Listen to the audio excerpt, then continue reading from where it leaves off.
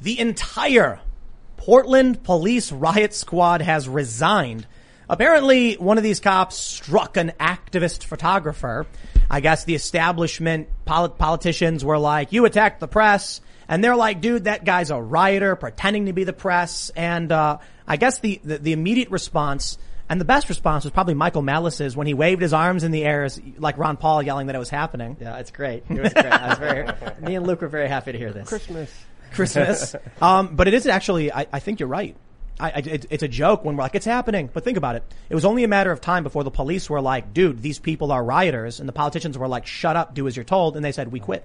Right. That's right. big. Well, it's also, as someone who is a big proponent of casting aspersions on the police, both as a group and as individuals, part of the reason behind that strategy is that as the cost of anything increases, the cost of a car, the cost of a book, cost of soda, at a certain point, some people are like, I can't afford this book, I can't afford this soda. And for police, that's going to be like, why am I putting up with being disrespected, if not contempt? Okay, maybe I'm putting up with it because I'm making my neighborhood a better place. I'm helping my family. Like, I get it. This is politics and I'm the whipping boy of the moment. Fine. But at a certain point, it's like, wait. I'm going to get treated like crap and I can't do the base level job. Like, rioting is like something that's unambiguous. This isn't like selling Lucy's or jaywalking. It's like, this is 101 cop stuff that I sign up for. So I'm shocked and delighted that that they're giving up their pensions. Because listen, anyone who has a job, I'm going to speak positively about the cops now. And honestly, anyone who has a job and a family, it is really damn hard to be like, I quit. Yeah. Like, you have to give people credit for walking the walk and talking the talk. It's not all good news, Mr. Mouse. We've got some other stories. The McCloskeys have agreed to give up their guns. Well, they haven't been deported. So yeah, of course it's not all good news. The cops, right. yeah. Sure. Well, the McCloskeys are giving up their guns. It's kind of not that big a deal because I guess they're not felons. They can go buy more. But man, is it screwed up that their guns were taken in the first place. And it's a bad sign, but there are some positives ahead. I think one of the things that Michael Mouse we'll be talking about is the Mises Caucus and Dave Smith and Press Secretary Michael Malice. So we're going to have a very, very fun conversation around that. So we got get some energy. Yes, you make sure you drink up that caffeine, Michael. Thanks for he's got pizza as well. And we're going to talk a lot about Michael's also got a book we'll get into. Yes, sir. We're also hanging out with, of course, Luke Rutkowski. So that's a lot of aspartame you got there. And howdy, this is your humble T-shirt vendor with the latest T-shirt that says, "People will forget your words, people will forget your accomplishments, but no one will forget you voted for Joe Biden," which you can exclusively get on thebestpoliticalshirts.com. And thanks so much for having me. I also have a YouTube channel, We Are Change. So, yeah. That's right, dude. And I'm Ian Crossland. What's up, everybody? Glad to see you. Michael, I'm so glad you're back. I'm so excited to hear about your book, man. It's great. And I don't know if we'll get into your experience in North Korea at all tonight, but... Konnichiwa. Oh, thank you very much. That's the wrong language. I speak none of it. Have you been there? To Korea? Yeah. Yes. To North Korea? No. Then you don't know. But I wrote the book on it. They say konnichiwa. My great-grandfather is from there. I heard you wrote a tiger. That's right. That's right. This is an inside, I guess it's an inside joke. People are going to be like, what are they talking about? Anyway. That's all I had to say. I love you, Tim. Thanks for having me. Right on. I am also here in the corner pushing buttons. This is always fun. We always have a blast with Michael Malice. I'm really excited that this news is breaking when he's here. And shouting out to Adrian and Jesse, who are, I'm sure, in the chat room. Right on. How's it going? And I'm going to say one more thing. People always complain about all these different corporations who are like subject to wokeism and are scared of getting canceled. Well, this is the positive alternative, which is when you support the outlets that support the creators you like, you're not doing charity, you're getting something for it and something that's a quality product, and then you can feel good about yourself. So I've got sponsors, you got sponsors, and I feel just like you. They've been with you for a long time. I feel happy to promote them because they're putting their money where their mouth is. Right. And they're taking a risk to some extent by supporting someone who, like, if I was Tide or one of these horrible conglomerates, I would find radioactive. You point at all the sodas that you do it. Well, in that regard, I've got some other news too. Go to timcast.com, become a member, because you'll get something for your membership. You get exclusive members-only segments, and there will be one which goes up around 11 p.m. after every show every night. But you're not just getting access to this wonderful members-only stream. We recently brought on Cassandra Fairbanks to lead our newsroom. Michael Mouse is super excited. Cassandra's fantastic. Yes. She's getting a monkey. She's getting a monkey. No, don't do it. Don't do. Oh my, no, It's no, too late. Cassandra, don't do She's it. already It's too tweeted late. out. It's too late. No. You got She it got it turning. today. She's getting it right now as we're No, speaking. don't, baby, no. Capuchin? I'm visiting tomorrow. You don't so I understand. You think understand. Here we go. I'm a Zoal. Look, okay, let's get through this right now. Let's get okay? real. Let's get serious. This I you got doing? Are you attacked by pulling your monkeys in underwear out? Thailand before. This is giraffe. Okay, this is hippo. Oh, wow. My mammoths are extinct. Yeah. There we go. I know a lot about zoology and killing animals. Oh my. Pat Benatar, the 80s singer who's Yeah, I amazing. love her. She had an autobiography, and I read it. It's very good. There's one sentence.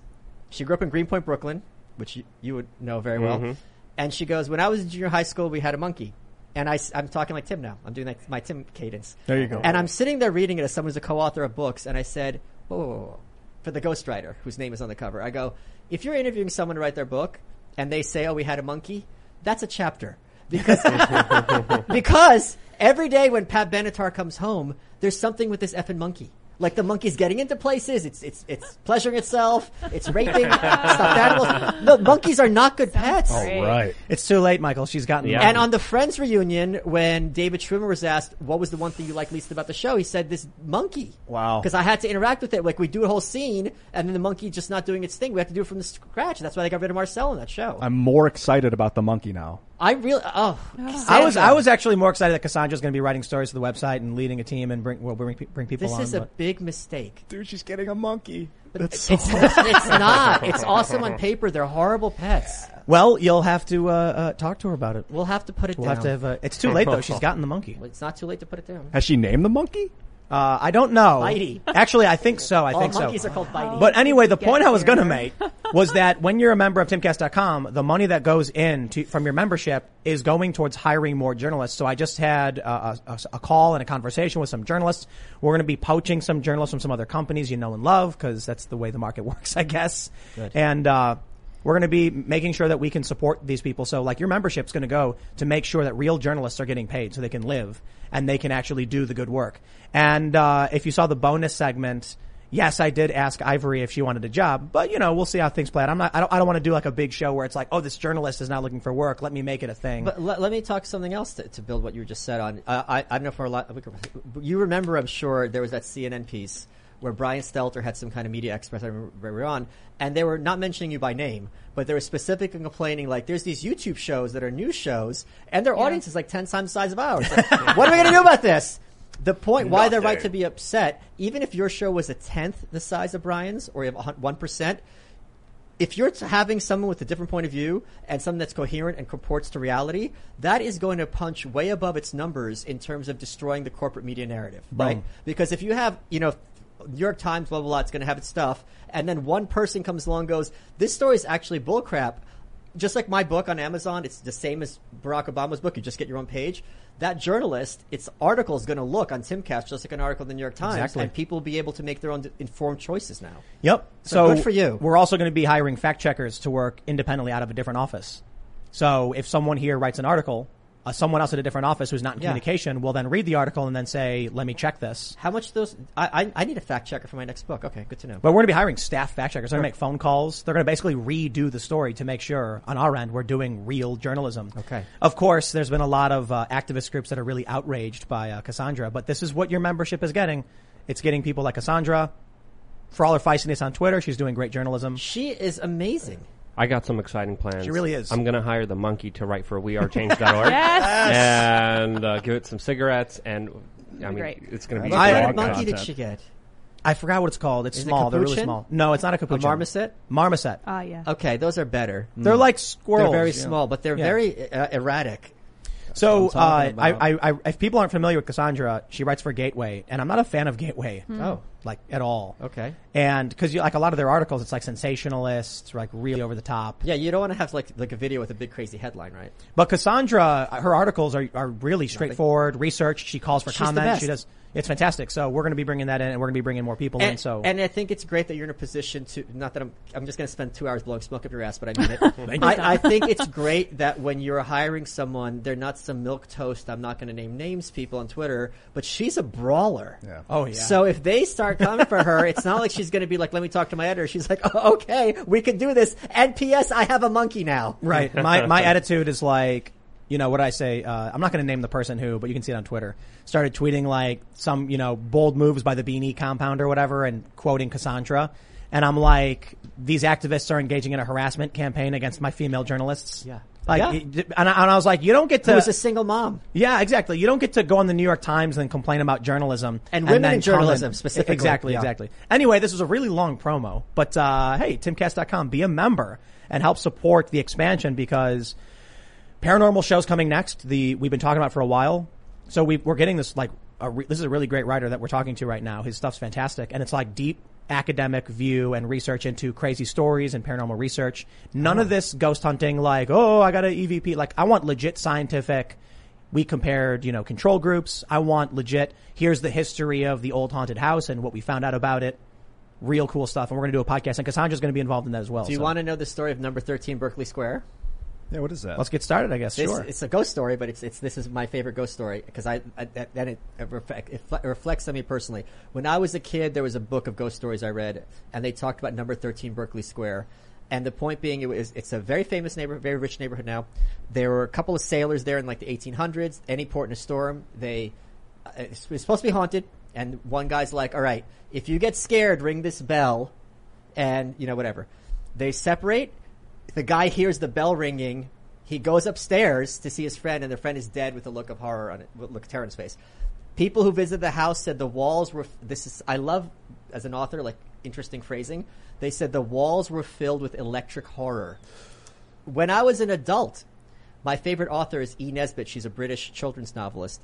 I ordered a manuscript that was never published, and it turned out that it was a bookstore that is number 13 Berkeley Square. I'm like, oh my God, I thought this when I was a kid. He goes, I could give you the tour. That room is like a broom closet. So it's kind of spooky because it's small, but it's not haunted. But that's the story of number 13 Berkeley Square. Oh, that was it. Some guy There's died. something. Well, no, there was a couple of people who died of horror, and there was Right. no cause for it. There's something about the electric, I think it's called Yeah, the yeah. phantom DNA, where they bombard DNA in a vacuum with electrons, and then they remove the DNA, and the electrons stay there as if the DNA is still there for like 2 weeks or longer. wow.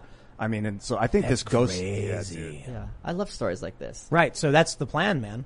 That's awesome. Yeah. So we're gonna be having someone who's dedicated to that kind of production, and then we want to make a cool mystery, spooky, paranormal stuff. Basically, I view it as kind of just like a research into the unknown. You know what I mean? So I don't necessarily believe in ghosts. I just say, well, there's interesting stories, but I think all these ghost hunter shows just make crap up. Like, There's one exception. So I met the guy who was like the EP on Jesse Ventura's show, or maybe he was. I don't want to out the guy. I don't remember who it was, but he worked on the show. And I said, "How many of these stories are real?" He's like, "Yeah, okay, it's all crap." But he's like, he came in with an open mind, being like, "Okay, is this real or is it not?" And everything was like, "Okay, this is nothing." He said, "Skinwalker Ranch." He goes, "That I don't know what the hell was going on there, but that stuff is real." So that is like the real Area 51 that people don't know about. It's Skinwalker Yeah, yeah, Ranch. yeah. I think they made a show about it now, but this was like 5 or 6 years ago. we actually, one of our first segments we ever did on this show was about Skinwalker Yeah. Ranch. What is it? Do you have? No, please tell me. I don't know. It's been a long time since we went over It's the story. apparently like this place where they have private like air stuff, and it's no one's allowed near it. And it's just, there's a lot of weird stuff having to do it because it's like there's this one guy who has a monopoly license that no one else in the country has. This is all like playing telephone. I'm completely garbling the story. People can look it up themselves. But it's one of those like Bohemian Grove where there's like lots of questions and surely there's some kind of logical answer. But on the face of it, it's like, this is weird stuff. I just Googled it, and there's a breaking news story from 2 days ago. This is Alleged the elves. Collective alleged consciousness. UFO sighting at Skinwalker Ranch. Brandon Fugel's eyewitness account on Jessup's Journal. So apparently at Skinwalker Ranch, there's like a bunch of weird sightings, creepy creatures, UFOs and stuff. We have this story this is an NBC story. They say, this is ABC4. There are some things that can't be explained. In this episode of Utah Success Stories, you'll see a preview, blah, blah, blah. Okay, legend has it that supernatural activities occur on a piece of land surrounded by the Ute Indian Reservation. Is it Ute? In the Uintah Basin. What is a Ute? Is that what it is? It's my UT? cousin Vinny. Sorry. Oh, okay. The two Utes. It's Uintah. Oh, That's you. how that's pronounced. I remember that joke. Brandon Fugel bought the land 5 years ago and brought in a team of scientists to see if the legends were true. What's the thing that he knows now that he didn't know before surprises him the most? I bought the ranch as a skeptic, as a healthy skeptic. I had never seen a UFO, a ghost, or an orb, or anything of the sort in my life, and I disclosed it to the previous owner. Fugel claims that he and his team have experienced unexplained phenomena. Yeah. I was surprised at how open he was when he told me. Those first 6 months of owning it, I really saw nothing myself that would lead me to believe that there was anything unusual. Well, that all changed. I had with multiple witnesses with me on occasion where we saw what can only be described as an unidentified flying object, a craft, a 40, 50-foot long silver disc hovering right above the mesa, right in front of us. This wasn't just blinking light in the sky or something that was a little bit ambiguous. This was a solid object that appeared out of nowhere and nowhere, could move in the blink of an eye, and over a 20-second period perform maneuvers that I believe defy any propulsion physics that were acquainted with it. So there's a lot of stories like this. I don't know if I actually think this website is meant to just like promote something related to a show or something. Sounds like it, but it's the other thing I want to point out. My grandfather was an air traffic controller in the Soviet Union. I've told this story in the shows. So he was really high up.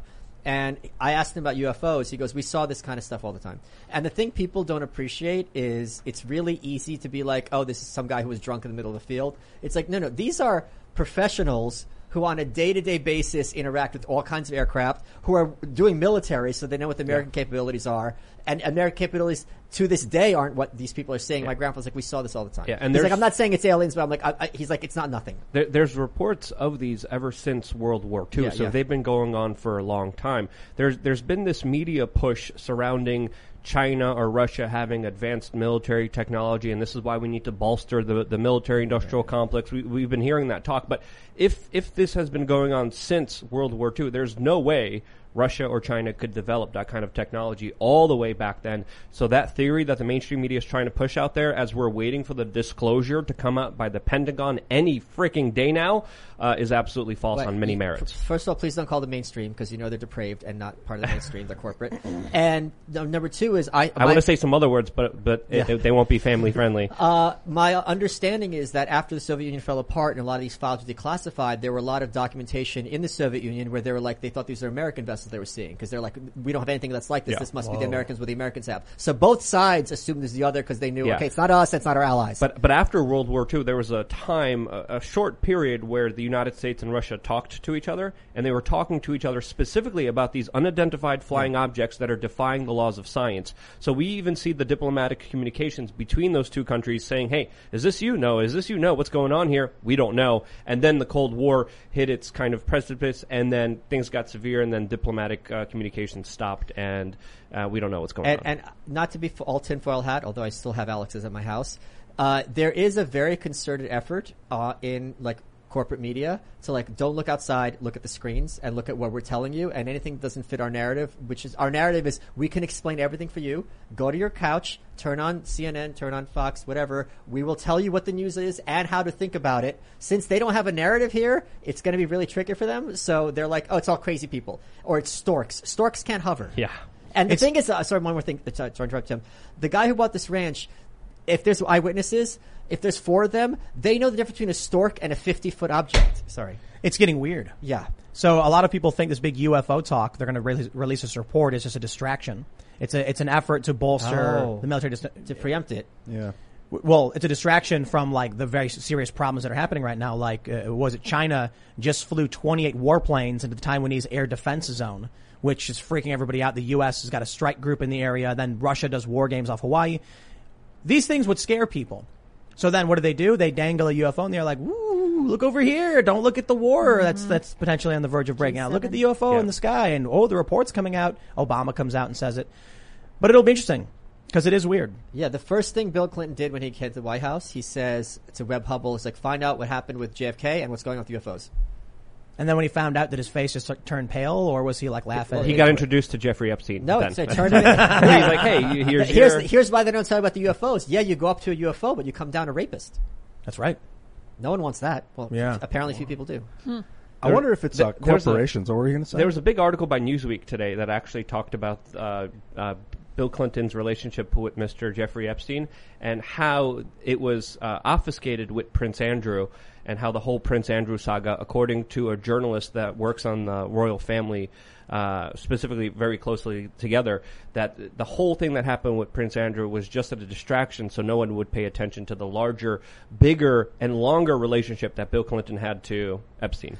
I am really impressed how we went from your ghost story to Skinwalker Ranch to UFOs to Epstein. It's like an amazing, segue here. And this is Newsweek reporting this today, which is absolutely surprising that finally this is breaking in the mainstream and this is widely talked about. And I find it absolutely important because when you really look at the true realms of what has been going on behind the scenes of government, and now these people are saying, trust us, we're going to tell you what happens with these aliens, there should be a lot of skepticism, to say the least. I have an absolutely amazing conspiracy theory that I was reading the other day. It was on Reddit. It was it started with a 4chan post. I know. The internet had a baby. It's amazing. I love it. It's it's this absolutely ridiculous 4chan post where someone's claiming a bunch of things about viruses merging with human DNA thousands of years ago and what's really happening with the UFOs and what's going on. But I can't talk about it because YouTube, it includes some of the taboo subjects. So here's what we'll do. We'll save it for the bonus segment. It's the most ridiculous, insane garbage I've ever read. However, it would make an awesome movie. Oh. Like the secret wars with Trump and what's really happening with the aliens and it's, I guess I would call it chicken coop theory. What's that mean? That the Earth is a chicken coop for aliens. It's a great theory. Oh, yeah. I've heard that. And that's, the UFOs are just basically when I go out and I'm wearing my boots and I'm throwing feed into the chicken area and the chickens are like, what's happening? There's a giant thing here. What is it? That's how we are with these aliens. And so, but I can't talk about it because it includes some I got you. medical stuff. And when they come straight at us, we can't see them. So we have to turn our head to see them sideways. But that's why people only see flashes of light and things they can't necessarily. Or it's multidimensional. Because they keep coming straight at us. It's a different dimension, like Alex was saying. But we'll do a big bonus segment on this. We'll have a lot of fun with it. Let's jump into the actual main news, and then we got a lot to talk about. So this story is it's happening. From the Daily Mail, Portland Police's entire riot squad resigns after cop was indicted for striking activist photographer who they insist was a rioter with baton during violent protest. Saw government building set alight. They said the Portland Police Union said the officers would be leaving the squad in response to the indictment on Tuesday of member Corey Budworth. Budworth was charged with assault related to an August 18th from 20 incident in which he allegedly struck a photographer, Terry Jacobs, with a baton. The police union said the officers were set upon by 200 protesters and that Budworth had accidentally hit Jacobs in the head. They have also claimed Jacobs was part of the riot. She was not charged with any crime and was awarded a $50,000 settlement by the city of Portland over the incident. Despite the resignation, the officers would remain employed by the Portland Police Department. It's not clear how this will affect the department's ability to respond to riots. You know what? I really love how they say it's the riot squad responding to protests. Yeah. Can we just say the riot squad responds to riots? Yeah. I guess they do respond to protests too. So they're not quitting the entire department. They just are refusing to go out during riots anymore. And here's another thing in their defense is that you see in a lot of these places, they arrest people and then it's just a revolving door. The prosecutors aren't going to do anything and explicitly so. So then it's like, wait, I got to get in the middle of this drama. People are going to be throwing whatever at me. Everyone's going to hate me. I'm going to arrest this person. The person's going to be just walk right out the door. At the very least, why am I putting in all this effort? It's worse than that now. And this is what I love about it. I've been going on, people were tweeting at you because I said abolish the police. Yeah. They were like, Michael, you've done such great work with Tim. That's true. And, but my reason for abolish the police is not the same as yours, I think. Okay. Although I do think definitely the conversations we've had have been influential to my opinions as well. I think the reason they should be leaving is because they can't do their jobs functionally anymore. I agree. It's not, so we agree, but I think you're more of the anarchist, the police are bad across the board. I definitely agree with you on the gun thing for sure. That was a good argument. But what we're seeing now is not only will the police, if they arrest someone, nothing happens to that person, they're actually arresting the cops now. Yeah. That's amazing. Imagine the kind of feckless, pathetic spineless jellyfish cop you'd have to be to turn around and arrest your own cop who was doing literally what the city told him to do. Well, that guy's a hero because that means that those cops who are enforcing a constitutional law should be arrested, right? So those are the good guys. So then what happens is one by one they'll start arresting each other? I mean, I don't know one by one, but in all seriousness, like, yeah, I'm no friend of the police, and I always say, and I will defend that every cop is a criminal, but at a certain point, it's just like, you feel, I'm sure the vast majority of people who are police officers feel, all right, it's a tough job. Someone's got to do it. And I'm really helping people. I'm stopping murders. I'm stopping rapists. Like, little kids are not getting snatched. Yeah, it sucks, but someone's got to do it. I'm doing a good job of it. At a certain point, if in any gig, like if you had Ian here and you're like, Ian, you can only talk for 30 seconds every hour. It's at a certain point, it's like, why am I even here? Like, what am I doing here? Right. So it's the same thing. It's like, I have this job and I have my fantasy or my, ideal version of what it's going to be. And my boss is not only not allowing me to do it, but is taking steps to prevent me to do it. It's just like, how much respect do you have for me? I'm getting crapped on by the people in the street. I'm getting crapped on by my boss and my colleagues. How am I going to have dignity for my home? But let's take it one step further. Let's say, please, let's take it as many as possible. No, here's what I mean. Let's say, like Luke's joined us on the show. He comes in periodically. Imagine if I said, here's the only things you're allowed to talk about. Make it really, really difficult for him. And then he actually does what I tell him to do. And I get mad because it just, for some reason, caused me problems, so I lock him in the basement. And you that's insane. And publicly denounce him. That's the other. No. I'm serious because these cops' names are public. So that means they're known by all their neighborhood that I got arrested for doing my job. That's not going to feel nice. Well, how dare you equate me to a cop? First of all, second of all, the police union chief had a very interesting comment. He said our RRT members do not volunteer to have Molotov cocktails, fireworks, explosives, rocks, bottles, urine, feces, and other dangerous objects thrown at them. Yes, they do. He noted that the team members volunteer for the work without any specific pay. So these members are stepping down out of this response unit. The mayor, Wheeler, asked them, please, don't do this. Don't do this. And then the police responded, well, too bad. We're doing this anyway. After, of course, all the, major political decisions that have been happening in Portland. Now here's the best part. Imagine, I ask Luke to come on the show. I then say, here's the only things you're allowed to say. Then, even when he just does what I asked, I publicly denounce him. Yeah. Luke, instead of quitting the show, says, well, I won't talk about foreign policy anymore. And he keeps coming to the show. These cops, they're resigning from the riot squad. Right. And they're staying with the city, staying under the boot of the corrupt system that's literally trying to put a cop in jail because they sent him out at a riot. I was trying to talk nice about the cops. You're making it harder. Oh, no, I won't have it, man. I've been saying for a while. You know that woman in Minnesota? She shot the guy. He was a wanted felon for a gun charge or armed robbery. What was her name? Kimberly Potter. Kim Potter. Yeah, this was during the Chauvin trial. She was she was going for a taser, and then she pulled her gun on accident. She shoots the guy. And okay. I said, I hope, good, prison, right to prison. Course. Because negligence, Well, there's two things. One is you are responsible for anything that comes out of your gun, period. 100%. However, if she actually shot him, she would have been justified. Not that I'm happy that it happened. It's a sad, tragic story. But he was a wanted fugitive who had a gun and jumped in his car. Hello, it is Ryan, and we could all use an extra bright spot in our day, couldn't we? Just to make up for things like sitting in traffic, doing the dishes, counting your steps, all the mundane stuff. That is why I'm such a big fan of Chumba Casino. Chumba Casino has all your favorite social casino-style games that you can play for free anytime, anywhere with daily bonuses. That should brighten your day a little. Actually, a lot. So sign up now at ChumbaCasino.com. That's ChumbaCasino.com. No purchase necessary. VGW Group. Void where prohibited by law. See terms and conditions. 18+.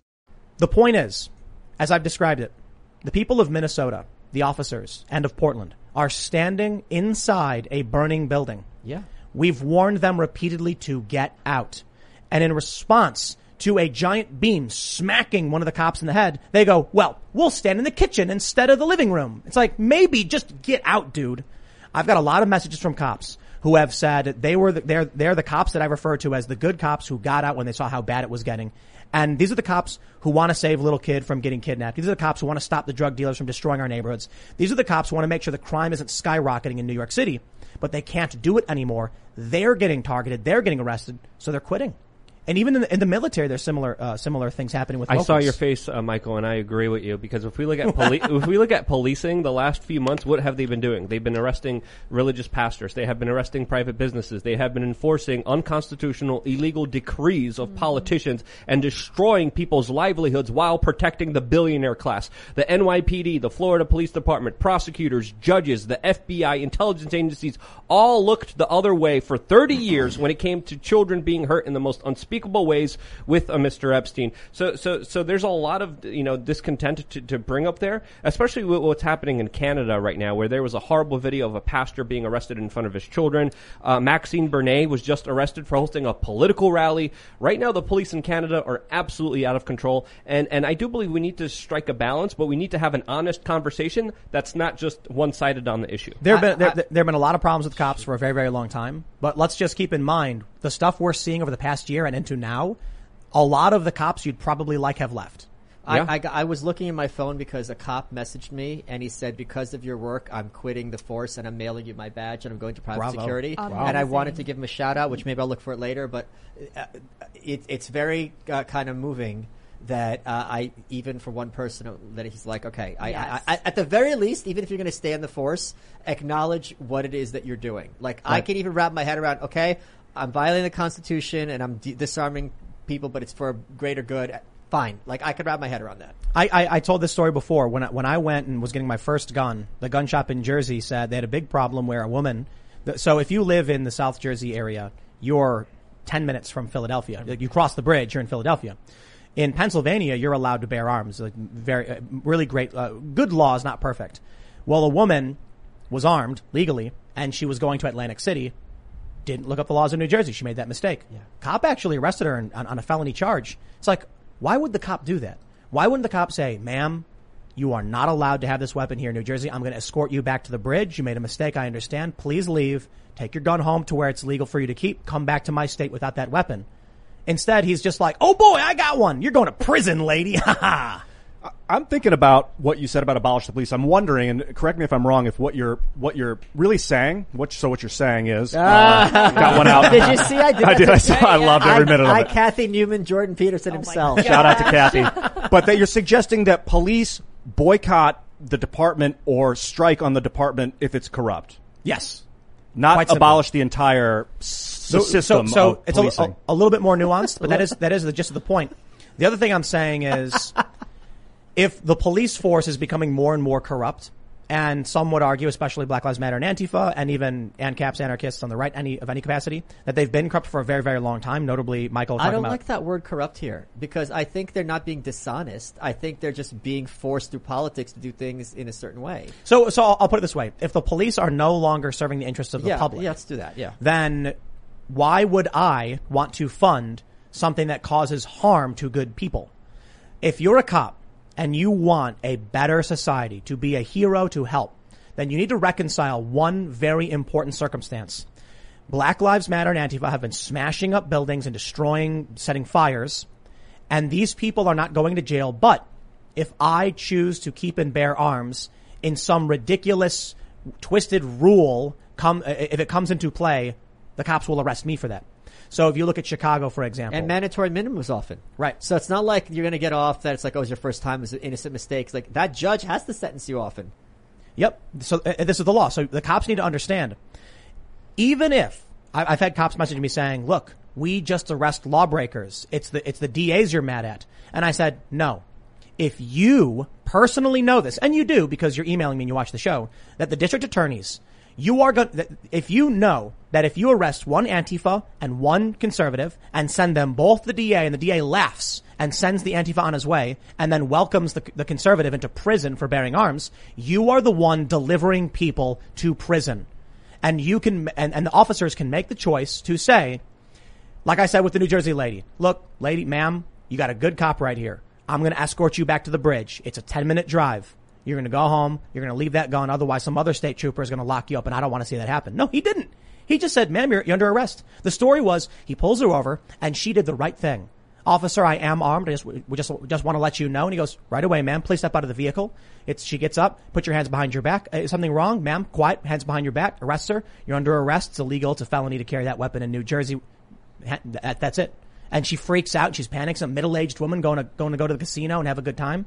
Broke no laws. Was legally constitutionally bearing her arm. But in New Jersey, they say it's statutorily illegal, and the cop had no problem sending a middle-aged woman into the prison system. Fortunately, Which however, is traumatic. the NRA apparently got involved and then made a big stink, and the DA dropped the charges and told her not to do it again. But They don't do that for people in inner city Chicago, for That's young black awesome, men though. who want to protect themselves because there's gang violence. I got no sympathy for somebody who wants to join gang violence. What about the old black ladies who are going to be left in New York City when everyone moves out, and who are in the projects, who can't Absolutely. afford to move? Absolutely. Lauren Chen, who you guys have had on, who I Yeah. adore. You know, sometimes someone just says one sentence that's kind of just light bulbs you and Yeah. like just rattles you for a She's long time. great. She's the best. She was on my show. I was hers. I don't remember. And she was having an issue in Canada because her dad had cancer. Yes. And for like a year, he couldn't even get like a scan. It was something absolutely crazy. And she just goes, "Why am I funding my own oppression?" And I was like, "Holy, Lauren, you like nailed it." And it's the kind of thing where it's just like, yeah, why am I paying these high taxes in these cities so that the cops can leave me unsafe in my own home where I can't have a gun to protect myself, which is my God-given constitutional right and none of your business. Right? That's it. I mean, While you guys are ginning up as much unrest and burning it all down as possible at the same time. so my issue is I'm in New Jersey. I had a cop actually tell me to go buy a gun because someone tried breaking in. And then I looked up the law and they're like, if the guy did break in and you did shoot him, you go to prison. Yeah. Welcome. Yeah. And I'm like, what? He broke into my house though. And like, we should have left. Like, where am I supposed to go? It's my house. It's a big house. Like, am I no, this is back in Jersey. It was pretty Small big. house. Okay. Yeah, small. Okay. It was all K I'm size. kidding, I'm joking, So, of course. I like five bedroom. But am I supposed to just go jump my fence in my backyard and go supposed- stand in the middle of the street? Yeah. You're In my underwear? You're supposed to die and be a statistic, and then they could say, "Look, we're fighting gun violence is at an all-time high. We need more cops." Right. That's what Lori Lightfoot is So- doing right now. Her emails were also leaked Yeah. recently, and people are Mayor of finding Chicago. out the true picture of who she really was. But places like Chicago and New York City have absolutely atrocious self-defense laws where even if you get attacked first, you defend yourself, you cause any mark or harm to the perpetrator, you go to jail. Yeah. No matter what the situation, no matter what the Let me- circumstance. And these officers don't care. Let me tell you about what I think one of the biggest problems is. Sure, I will always lay the blame at the feet of the perpetrator. If a woman is wearing, she's scantily clad clothing and walks through an alley and someone attacks her, she was not asking for it. The perpetrator, the criminal is who should be punished, who should be blamed, etc. But there is personal responsibility involved. You need to be aware of your own surroundings. You need to take some responsibility. So I don't think it's a one for one, like when the left says, people should be allowed to be drunkenly wandering around. Like, I'm not going to go to an ATM at 3 a.m. All right. So I'll blame the gun control left and many of these Democrats in these big cities who push for these things. And now I'm going to lay some blame at the feet of conservatives who refuse to fight back. We had the story. St. Louis gun-waving couple plead guilty to misdemeanor charges. Part of their plea is that they will be giving up their weapons. They say Mark and Patricia McCloskey, who waved guns at protesters last year who marched past their home, pleaded guilty Thursday to misdemeanors and agreed to give up their weapons. Mark McCloskey will pay a $750 fine after pleading guilty to fourth-degree assault, a Class C misdemeanor. Patricia, 62, must pay a $2,000 fine after pleading guilty to second-degree harassment, a Class A misdemeanor. Mark McCloskey could have faced up to 15 days in jail. Patricia could have spent up to a year behind bars. Neither will face jail time. Do not vote for these people. Isn't the guy running for office or He's something? running for U.S. Senate, and he just tweeted, "Don't worry, I have more guns to protect my family." Where that came from? Hashtag 2A. Do not vote for this man. He is a spineless coward. I wouldn't. Wait, why is he spineless? When the cops came to take his guns away, he took a picture of them from behind and said, "I don't want anyone to think bad of these cops who are confiscating our weapons." I didn't know that. That's right. Holy crap. Now Yeah. he's dropping to his knees, scared of the state coming for him, giving up his weapons. But I have more. I don't care. Dude, get out of here. Should have fought the legal battle. You cannot. Come on. You can't advise someone to be a martyr. Would you? I would not feel comfortable taking on the state when there's this whole public frothing at the mouth mob and I'm being made into a political victim. I'd do it. Maybe you would, but I don't Right. think he's a coward for being like, I got a family, they've got me dead to rights because they can write the law whatever they want, and it's going to cost me millions of dollars, and the government can tax me to pay for them. I can't win. I think he's a His coward. comments I are think he's a interesting, coward. and I think they provide us context here. He said, quote, on his Twitter account, I'm bringing this from his account, quote, "Let me be clear, I am not surrendering any of my firearms. I will continue to be one of the strongest advocates for the Second Amendment and around the country. The 2 weapons that were seized from me were evidence in a criminal case. Per the state of MO, they are to be incinerated. So this is what the What? state... Yeah. No, So the state That doesn't make any sense. The It state does is not. incinerating his That is so weapons, weird. but he gets to have If other something's weapons. evidence, you return it to the person or you keep it Yeah. possibly. But I guess Just- this was a part of their plea deal. But that why they would they? agreed to. It's like a circus. It's like they're doing this to entertain the masses. Yeah, yeah. They're like, look what we did. Do you like this sound? When the cops came, they took a photo of the cops taking their guns, but from behind, and said, "We don't want to reveal the identities of the officers because we don't want people coming after them, whatever." And I was like, "That's pathetic." The cops could have said no. The cops could have said, "We do not agree with this, and we will not enforce unjust laws." These Black Lives Matter individuals broke onto private property. And we even saw, was it the AG of Missouri say that they may as well have been in their living room. It was a private lot. It was a private property. The whole block was privately owned. They could have defended themselves. Now, don't get me wrong. I think them coming out and her like waving the gun was very dumb. I'm not a fan of that either.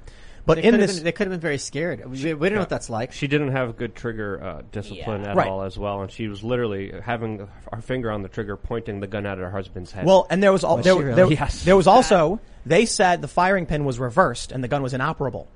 There was 2 guns. right. There Was there was the AR-15 and what looked like a revolver. Now, no, it wasn't a revolver. I don't remember what it was, but It was a small handgun. They claimed that the firing pin was reversed and the gun was inoperable. When it was brought into the DA for evidence, they disassembled and reassembled it and then said, "Oh, it works." Mm-hmm. So a lot of people were coming out and saying the state altered the evidence to claim it was a functioning device. When the McCloskey said they had used it in a criminal trial before as evidence, and so the firing pin was reversed. Maybe they're lying. Maybe they went inside and immediately took it apart and did it. I'm not going to accuse them of that, and I don't think the state has evidence they did that. They just claimed that, well, upon taking it apart and putting it back together, we found it was functional. These people should have absolutely said no. They should have said, "I will see you in court." If no one will stand up to the system will always win. Always. I completely disagree with you. I think when you don't know someone's personal circumstances, it's really easy to tell them fight. But this is the state. I'm sorry. I think at a certain point, some people like discretion is a better form of valor. And I would love, me of all people, for F's sake, would love it if more people defied the state and stood up to it. But at a certain point, you're like, okay, look at Duncan Lemp. What happened with him? Yeah. Like they killed him at 3 a.m. through the window, and they dragged his pregnant girlfriend through the broken glass and bloodied her up. Yeah. So you're telling me that it's impossible that the next time that they're going to make sure Antifa goes by his house and the cops are just going to take 911, put it on, take the phone off the hook, and let nature take its course? What do you mean? Meaning, right. this kind of things happen all the time. When someone is an enemy to the state, they look the other way and make sure that person gets taken care of. Yeah. So, I mean, I when you're think- saying, like, you should fight the state, you're asking them to really take their life into their own hands. Now, I can understand how someone would do that, but it's also really easy for me to choose to understand if someone would want to not do that. Do you know what would happen if right now in Chicago, every single person facing trial, facing an indictment or a criminal charge, asked for a jury trial? They would get charged with higher charges. Not true. If in Chicago, every single person awaiting an arraignment or whatever, charged with a crime, said jury trial, they would all instantly be dismissed. Chicago, you think... I don't understand that. Explain that because to me. the city doesn't have the capability to handle that many trials at once. So wait. Okay. Here's the two. I don't agree with you, because what happens is when places don't have resources, they're just going to keep you in jail longer. Yeah. I know Perhaps. friends who have been in Not jail perhaps. for so long because of the COVID regulations, and even COVID has stopped the court proceedings, and what they did is just keep people in jail longer. So Wait, I'll tell you. I got to ask you this. You're saying that if everyone who is arrested right now in Chicago said, "I demand a jury trial," the Chicago legal system's going to be like, "We can't do this, so you're all going home"? Most of them probably would be dismissed, yes. So I don't when see it. I ended up getting charged with, I think, a Class C misdemeanor, my brother got a Class A. They Is threatened. A the worst or the easiest? Actually, I don't know if A is the worst. I think he Okay, got it was. yeah. I think it was a B. Okay. I was facing 30 days. My brother was facing 6 months. Oh, wow. And it was like 6 months of going to trial because, long story short, some security guards at a mall falsely accused us, and when they realized that they got the wrong guys in a shoplifting they thought someone was shoplifting. They just lied to the cops. The cops just said whatever you say and arrested us and charged us with like assault and disorderly conduct. They said they will give us the maximum penalty. They said you will plead guilty and you will take what we give you. And at first what happened was my brother, fearing 6 months, said, I'll just plead guilty. What will you have me do? He said, we're going to give you community service. And then I said, 30 days? I'll go to trial. This will be fun. When the prosecutor heard that I said I wanted to go to trial over a slap on the wrist, they would have given me community service. She audibly screamed in the courtroom, shocked. What? And then the judge had to tell her to chill out. Our lawyer walks back over to us and and my brother is like, why is she yelling? What happened? Well, when she found out that you, like to me, being charged with like a slap on the wrist level crime, wanted a jury trial. Do you understand how much work that is for them? So she's kind of mad. Yeah. My brother goes, F her. I'm going to, I want a trial now too. And he goes, you're sure? And he goes, yep, jury trial. And he goes, okay. He walks back over and we see him go up to the prosecution and the judge and we hear her scream again. Wow. And the judge starts saying, calm down. And then they talk for a little bit. Our lawyer walks back over to us and says, the judge wants to see you in his chambers. And the judge said, what is going on?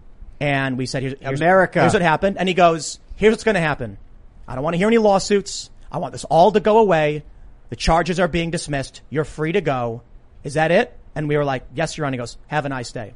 We asked the lawyer what happened. And the judge, when he found out that my brother changed his mind and wanted a jury trial on a slap on the wrist charge, it would get court supervision and community service. Nothing, right?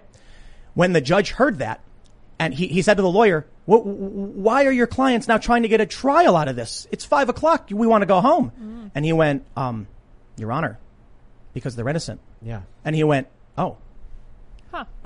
case dismissed, in my chambers. And then he got up and walked in. The problem is too many people just say, well, because they're advised to by the public defender. We were told to by our lawyer. Yes. He said, guys, this is what's going to happen. You're going to get community service. It's all going to be over. You're going to go home and play video games and you don't even got to do anything. Get one of your dad's a firefighter. Ask him to sign the papers. You're done. Here's something. And I said, no. I want a jury to hear what happened when they accused me of shoplifting, beat the crap out of me and my brother when we did nothing wrong, and I'm going to stand up there with conviction and say, I refuse to be beaten down by lying security guards who use the state because they screwed up. And we won because of it. Too many people are just scared. I would gladly, I know it was just 30 days. They could have been facing a felony, but I would gladly. And you didn't have families. And she actually pointed a gun at people. And she's, no, but isn't that brandishing? That's just me, dude. But I'm hot-headed. They're going to make sure that jury is going to be filled with people who saw her brandishing that weapon. Let me just go ahead, Luke. Well, I'm very happy you brought up Duncan Lamp. But in Missouri, the attorney general was one of the attorney generals influenced and sponsored by George Soros. She had a proverbial hard-on for these people. The police officers at first said, "We're not going to listen to these." The DA. The DA in Missouri. Was specifically going after them. Yeah. Police officers at first said that they wouldn't comply, but then officially they complied later on through a little bit of protest. So that's important context here as well. Sorry, go ahead. And can I give people some legal background? Yeah. Speaking hypothetically, because I'm not a lawyer and I'm in a position to discuss this in a legal context, but hypothetically it's a fairy tale. If you happen to be on a grand jury, here's how grand juries work, right? It's going to be like 25 people. They're going to bring you, the DA is going to bring you some evidence, and that evidence is not there to get a conviction. All that evidence has to do is to say, in the eyes of the grand jury, there is enough evidence here to pursue charges. Meaning it's not nothing, it's something, and the joke is that any good DA can get you to indict a ham sandwich. This is basically a formality, maybe the Founding Fathers era, whatever. With Lucky Land Slots, you can get lucky just about anywhere. Dearly beloved, we are gathered here today to... Has anyone seen the bride and groom? Sorry, we're here. We were getting lucky in the limo and we lost track of time. No, Lucky Land Casino, with cash prizes that add up quicker than a guest registry. In that case, I pronounce you lucky. Play for free at LuckyLandSlots.com. Daily bonuses are waiting. No purchase necessary. Void where prohibited by law. 18+. Terms and conditions apply. See website for details. That said, most people, hypothetically, are tend to be in want of a leader. Like they're in that room, they don't know what's going on. They want to do the right thing. They don't know what that is. The only guidance they're getting is from that junior DA. So they're going to come in and there's going to cop, hypothetically, and say, oh, we found this leafy substance in this guy's house, and now this 18-year-old kid is going to be thrown in jail, possibly with rapists and murderers. His entire life is ambiguous up until he gets charged or not. If you are in that grand jury and you say, hey guys, there's nothing holding us to return what they call a true bill, which means he's indicted. We can just vote no and ignore the evidence. And someone could say, listen, we're here. We have a responsibility. Do you really want to ruin this kid's life because he had a lot of weed in his house and was probably selling it? Just think about everyone you know who's ever done weed. Do you think they should go to jail? Think about what jail means. Yeah. It's not like I can't go to my job. It's like I'm locked in a little room with people that I know kill children, rape women repeatedly. And what will happen, hypothetically speaking, is that those jurors, now they've been given permission to do the right thing, be like, why am I ruining this kid's life? I know people who smoke weed. I don't think they should be going to jail. Maybe they should be doing the right thing. And that DA will come back and say, how did you guys say? And they'll say, all charges been dropped, and they will not be able to ask you why.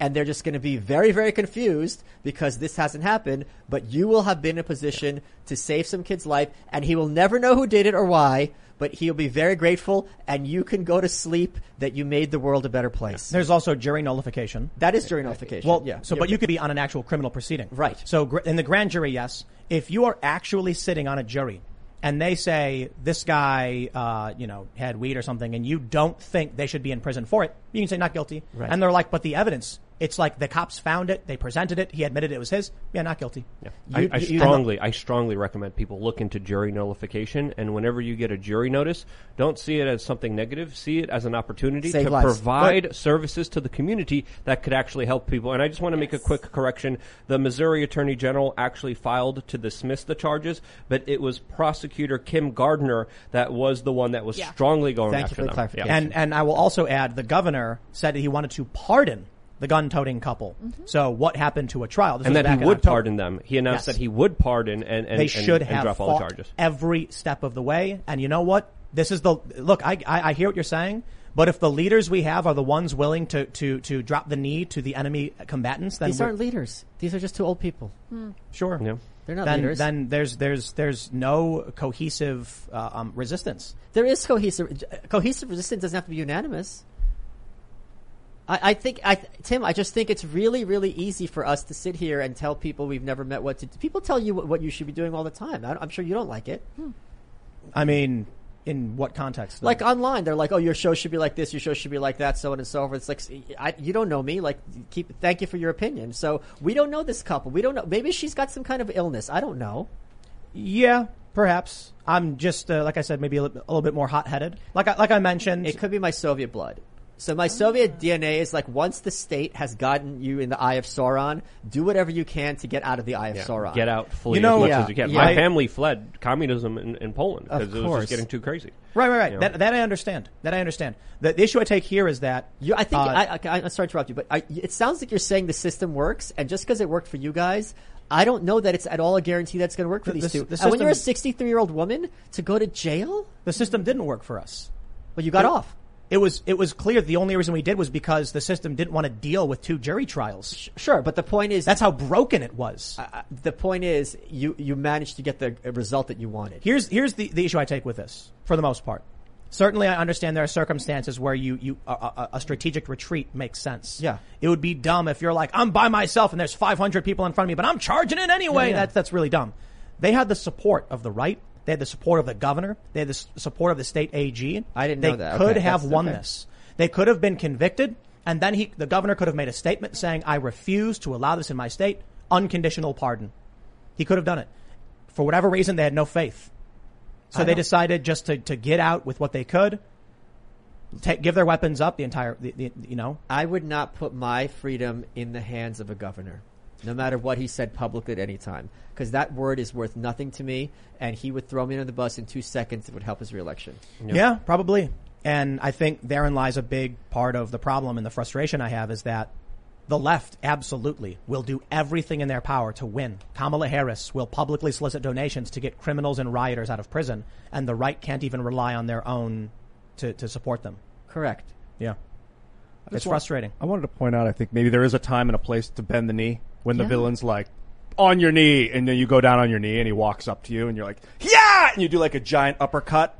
One of the things I'm talking about Perhaps. in my next book, The White Pill, which is a lot about the Soviet Union, is I don't think people in this country, I know people in this country, and I have no doubt Luke and you all back me up, are completely oblivious to what the state can do to people to get them to bend the knee. It's not like good cop. Why are you making that face? We said we're oblivious to it? I think a lot of Americans are oblivious to it. Oh, you're saying not us? Not us. I'm not saying not the sorry. people in this room, but I'm Right. saying a lot of Americans, like, I had when Castro died, right? And there was all these laudatory obituaries about him, and I'm like, in a way, it's kind of good that you guys have no idea what this is like. That you think like, oh, he's basically like a liberal Democrat or like a Trump figure. Like, you have no clue. And I want a world, in a sense, where people like, I kind of get that hypothetically, but I can't imagine this being reality. So I can appreciate that. So the things that the Soviets did to break these people, they haven't come over here yet.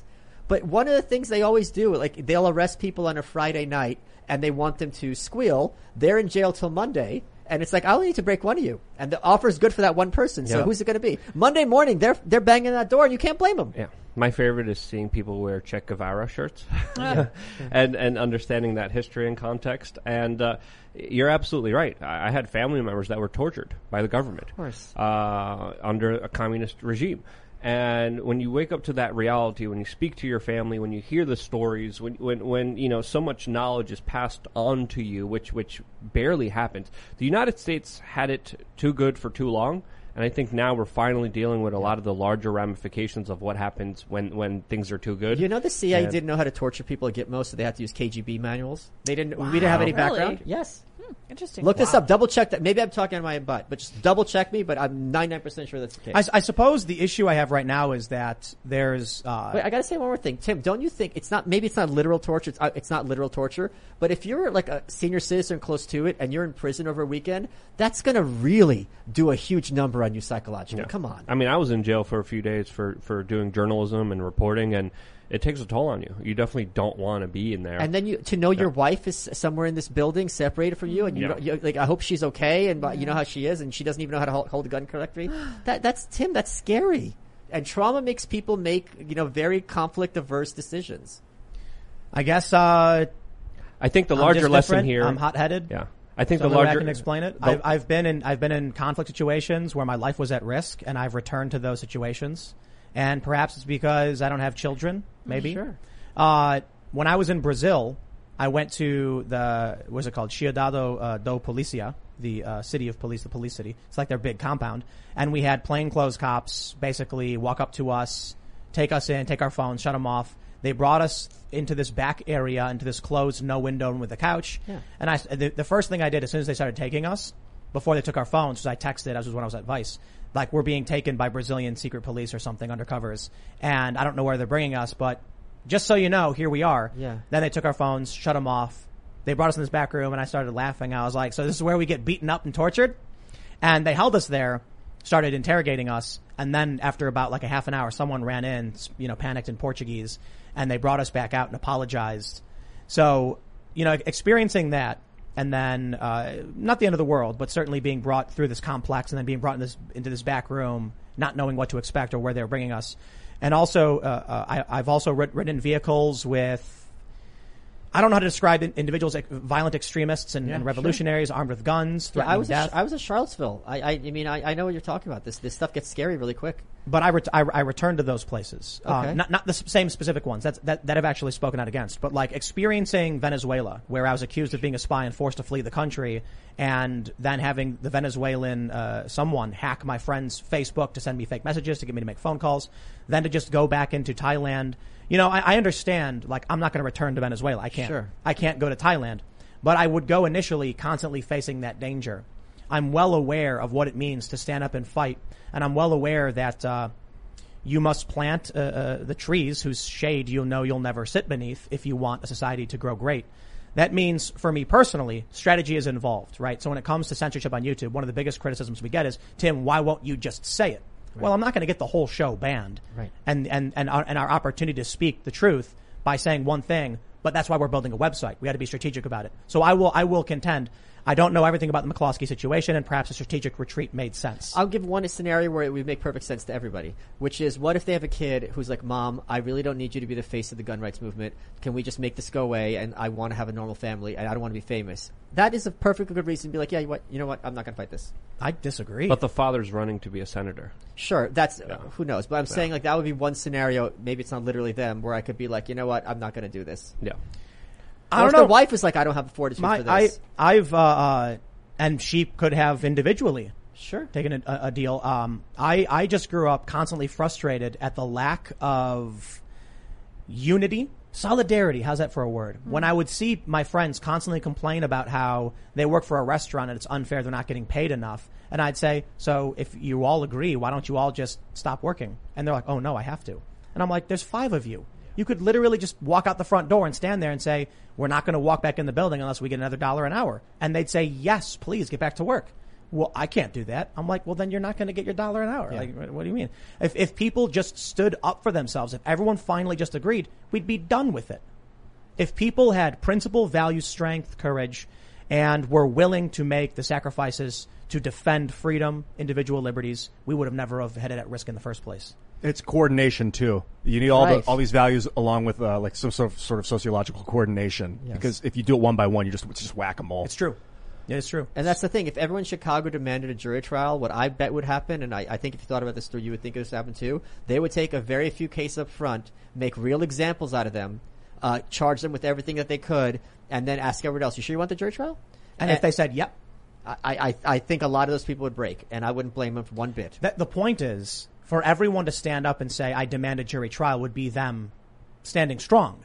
Assuming the people don't break, they win. But I don't see any scenario where an entire population acts in concert as pressure increases. It's just cost. I agree. Okay. The problem is they don't work together. Sure. If the system cannot maintain that many jury trials, barely a fraction of them. But that's why we have public education, so that these kids are taught from kindergarten, before they can really walk and read, that the authorities are genuinely good people who maybe they get it wrong sometimes, maybe not always smart, they're a little ignorant sometimes, but they do want what's best for everyone, that you have to punish some people to save everybody else. They're the good guys. So it's very hard to realize as an adult, when this has been your entire context, that you are a means to an end for these people in law enforcement, that they have certain numbers and quotas they want to meet, that they get off on getting those convictions, or else this wouldn't be their job, because how could you sleep at night if you're putting away people you even suspect are innocent? So yeah, like it's much more malevolent than, and what they were doing to you and your brother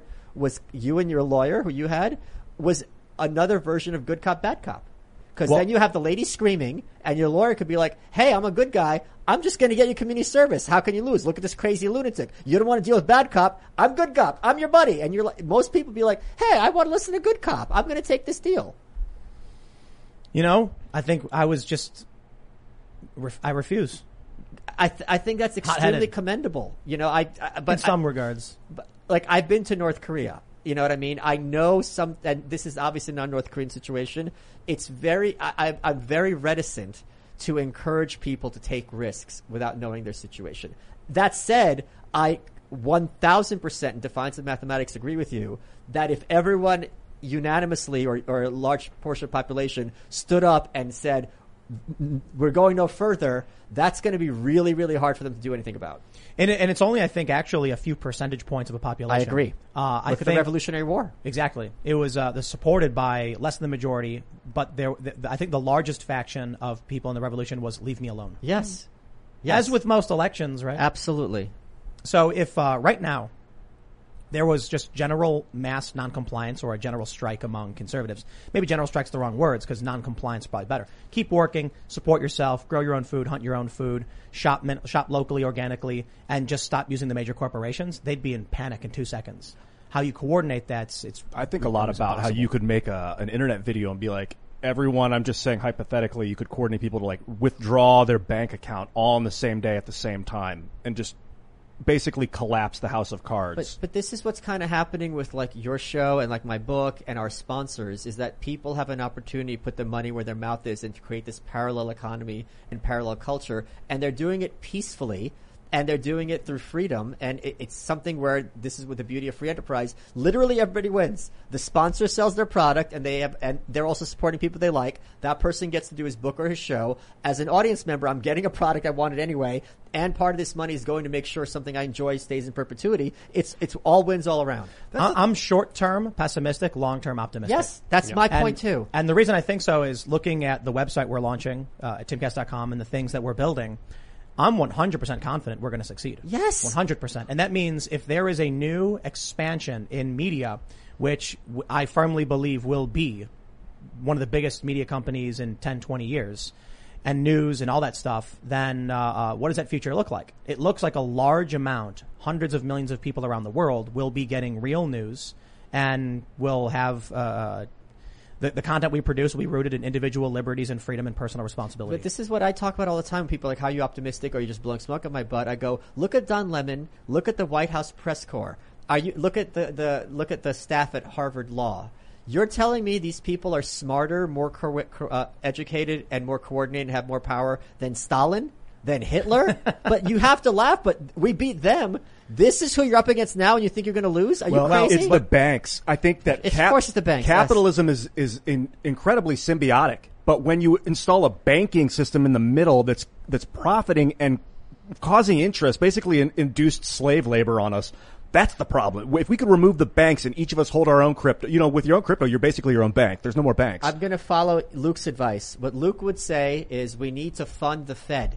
We need to increase the Fed's powers over currency to make sure we're all fair right, Luke? Protest, give all of your money, and make it meaningless, and then we have monopoly money everywhere. No, I'm just kidding. It's basically at this point. I mean, we basically already have monopoly money with how much they're printing it. But I think also another aspect here that we have to entertain is that the state is becoming more and more desperate.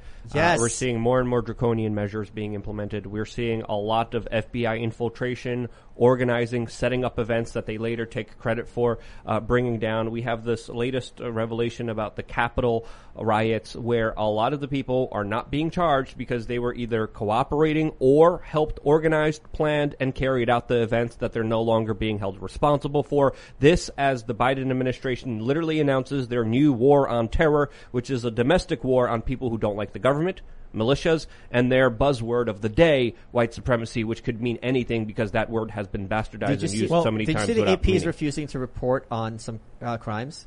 No. So the AP, a news organization, as a news organization, my job is to provide information to the populace, ostensibly. It's what they always say. Free press, free democracy, blah. The Associated Press, which is an extremely big, very respected news organization, they had an article this week where they said, we are no longer going to report on the names or show mugshots if someone is arrested for a crime that's not that big a deal, because we don't want this to haunt them throughout the rest of their life, that they're Googled, that their life works. Okay, so wait a minute. You do a crappy little crime, shoplifting, whatever. The AP will cover the story, but they won't mention your name or mugshot. But I tweeted some rap lyrics in high school, and now I got this job as an athlete. Well, let's drive you to suicide. So it's very clear what they regard as a real threat and a real crime and what they don't. Well, there's good news. There is a political party that's going to find us a way out. I love you so much. I love doing this show. I love this show. Let's make history. Michael, what's going on with the Libertarian Party in New Hampshire? Oh my goodness. Lydia has the documents. Yes, we pulled it up. Okay, so this is, I am going to give a garbled version of this because this is like playing telephone. But I'm very, very glad I get to do this because then everyone could be like, okay, he's talking out of his butt. Let me double check. And when they look it up, they'll be like, no, this is right. So Dave Smith, who's this aspiring comedian who you guys have had on the show. He's great. He's amazing. He is a big member of the Libertarian Party. And his followers are something called the Mises Caucus, which is named after this very failed think tank, the Mises Institute. So they're the more radical of the libertarians, right? So he's brought a lot of energy to the Libertarian Party, which has historically and correctly been regarded as a joke. And state by state, they've had these conventions, and they've been electing their slates for delegates, whatever the position is. And the Mecox people have been running the table because he's just bringing all the energy, and it's all these kind of lowest status people who have nothing to bring to the table other than this is their chance to be members of the party. They won in New Hampshire. New Hampshire of all the states, I completely could be wrong in this one. That's the home of the Free State Project. That's where all the hardcore libertarians move to. People can look up the Free State Project. It's a great idea. I highly encourage people to look it up. What happened was, what was the woman's name? She's Gigi. I sent you the woman who's the head of the Libertarian Party of New Hampshire. Unilaterally said Gilletta Jarvis. She was their candidate for governor. I sent you the letter. Please, you can read it. Where she basically said, everyone who was in the Libertarian Party previously is now not part of the Libertarian Party. I am the Libertarian Party because I got unanimously voted to be the chair. I'm going to pass a new series of bylaws unilaterally. No one vote on them. I am going to extend my term to 4 years. No one vote on this. And now this is the new LP, and you guys are not the LP, right? Wow. So they're like, well, we have all the bank accounts and everything else. She has their Twitter. That was awesome. I went full Brooklyn. Yeah, it was hardcore. 2 Utes. What is a Ute? What just happened? Twitter. Did I just get possessed by Boston Snooki? Okay. She has their Twitter and their social media. And this was a huge drama. It's like you just stole the entire thing and you're worried about this kind of like alt-right thing. You're acting like a Führer. The Libertarian National Committee had a meeting on YouTube. You could go look it up a couple of days ago. They voted and they basically endorsed what she did. They're like, they're like, look, if you want to dissolve one state party, we have that in our constitution or our bylaws, which is you have a meeting, you call a motion, you're like, all right, 3/4 of the vote, I think it is. This Libertarian Party of New Hampshire dissolves the nuclear option. We're going to reform it. She's like, we didn't do that. If you want to do that, let's have the vote. They're like, nope.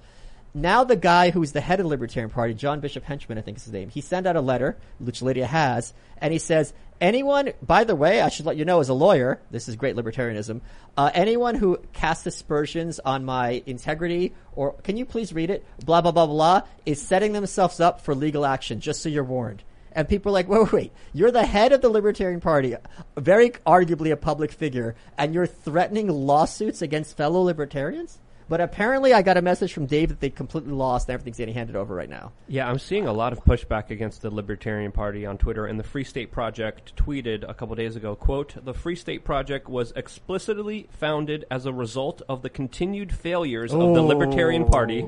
We're thrilled to see New Hampshire be growing increasingly libertarian, and very few Free Staters care what party does it. So a lot of people are pushing back, and I'm seeing people burning T-shirts. I'm seeing some people sell the T-shirts. I am here to declare. Let me finish this. My point. Following suit with what's her name again?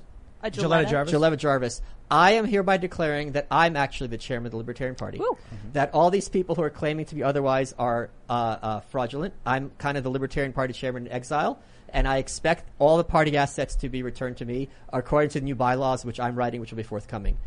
Can I second that? Yes, absolutely. I also will endorse that. Look, I got a couple questions. The Free State Project, is that like where they're trying to get all the people to come there and like become residents and then vote for freedom or something? Yes, and slowly go into positions in local government.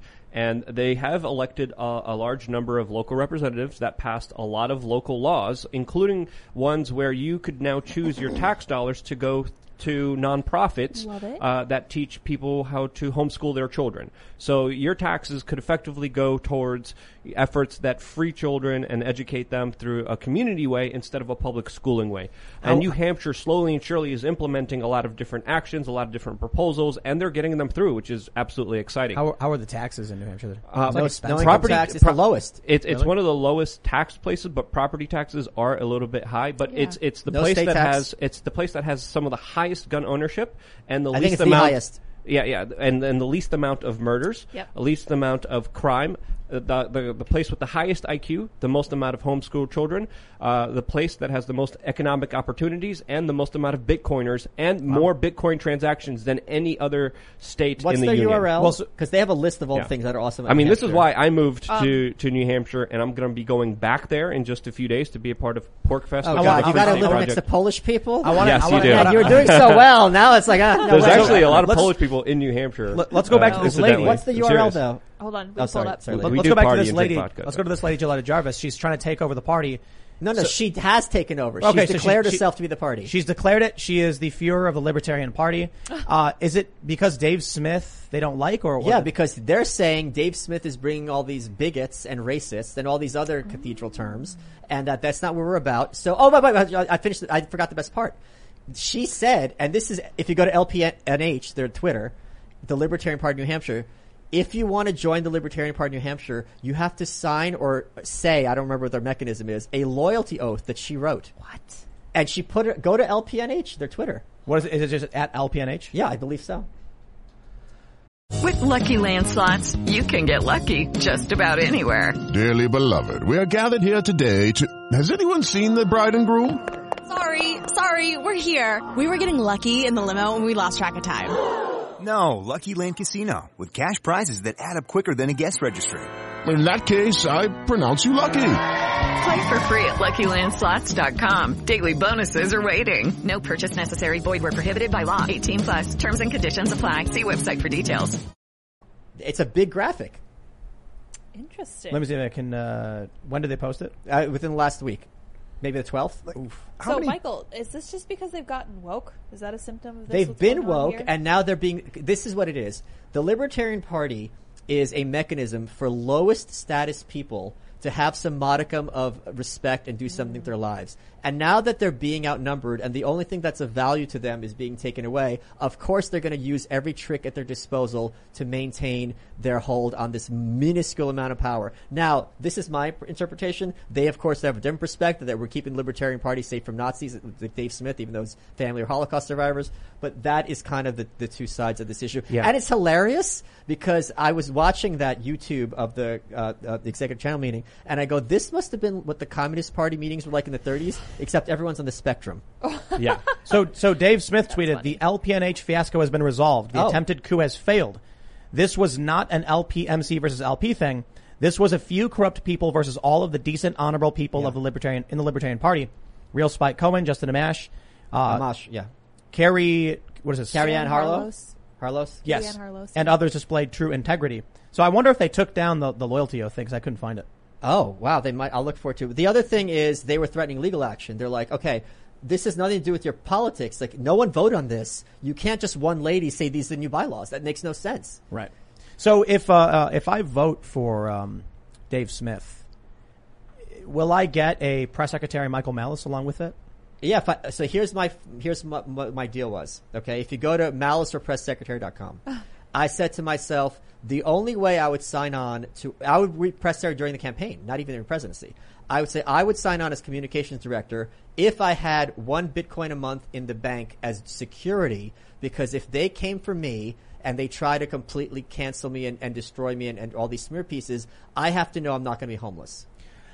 That would be the greatest thing we have seen in politics in my lifetime. And I promised people, and I will say this right now, and I'll affirm to it under oath. I would unleash such a season of poison on social media that Donald Trump would look like Mother Teresa.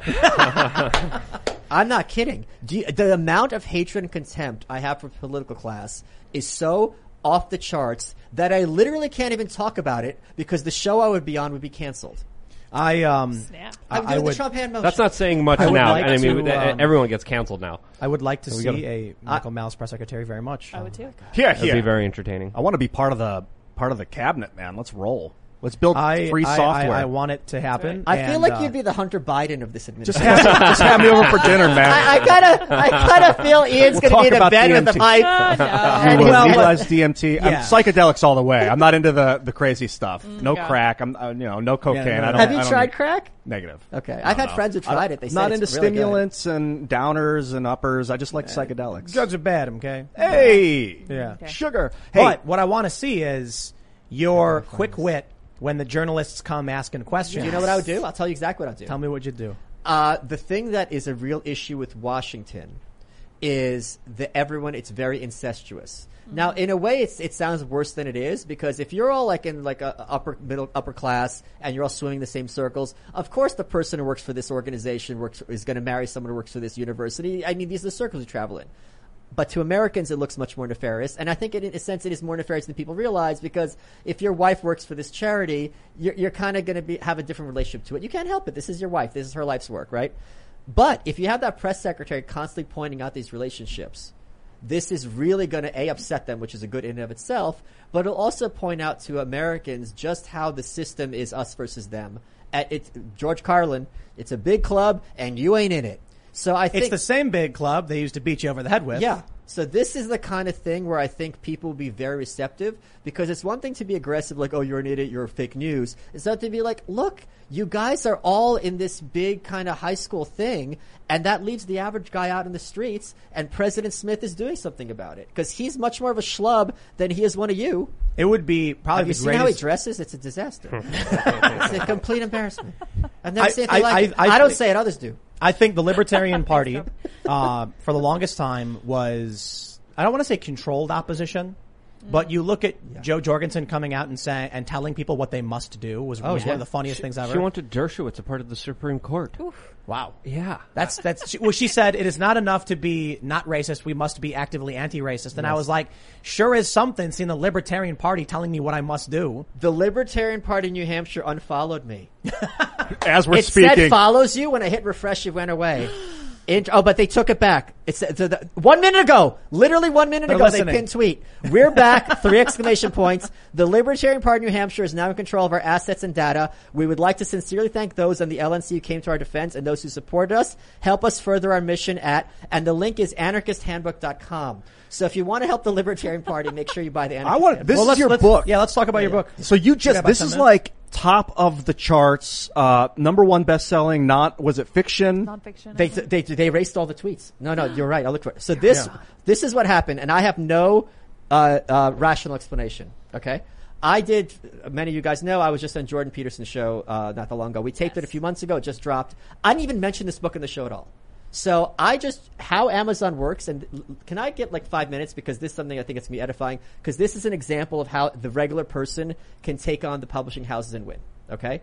If you want, and it's unfortunate it's going to be through Amazon, but right now they basically have a monopoly. Soon there's going to be 4 or 5 venues. How it works is you create your document, make sure you get a professional book designer, so on and so forth. You upload it to their CreateSpace site. They have to clear it, and then once they clear it, it's on Amazon to buy, just like any other book.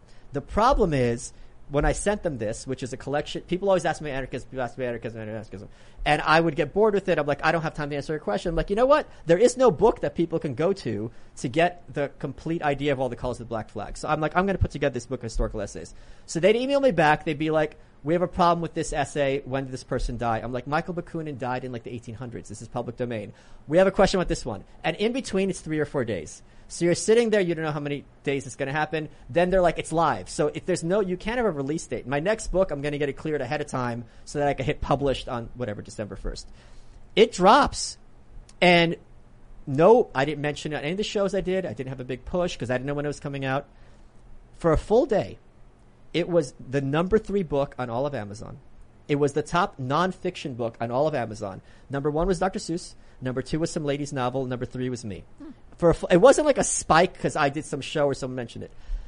The fact that so it was beating Obama, it was beating Hillary, it was beating President Trump, it was beating Oprah, everybody. And the only way this happened was through fans and word of mouth. I still don't understand how it happened because it's asymptotic. It is much, much harder to go from 20 to 10 than from 30 to 20. You're getting steeper and steeper. We did it. I'm delighted by the response.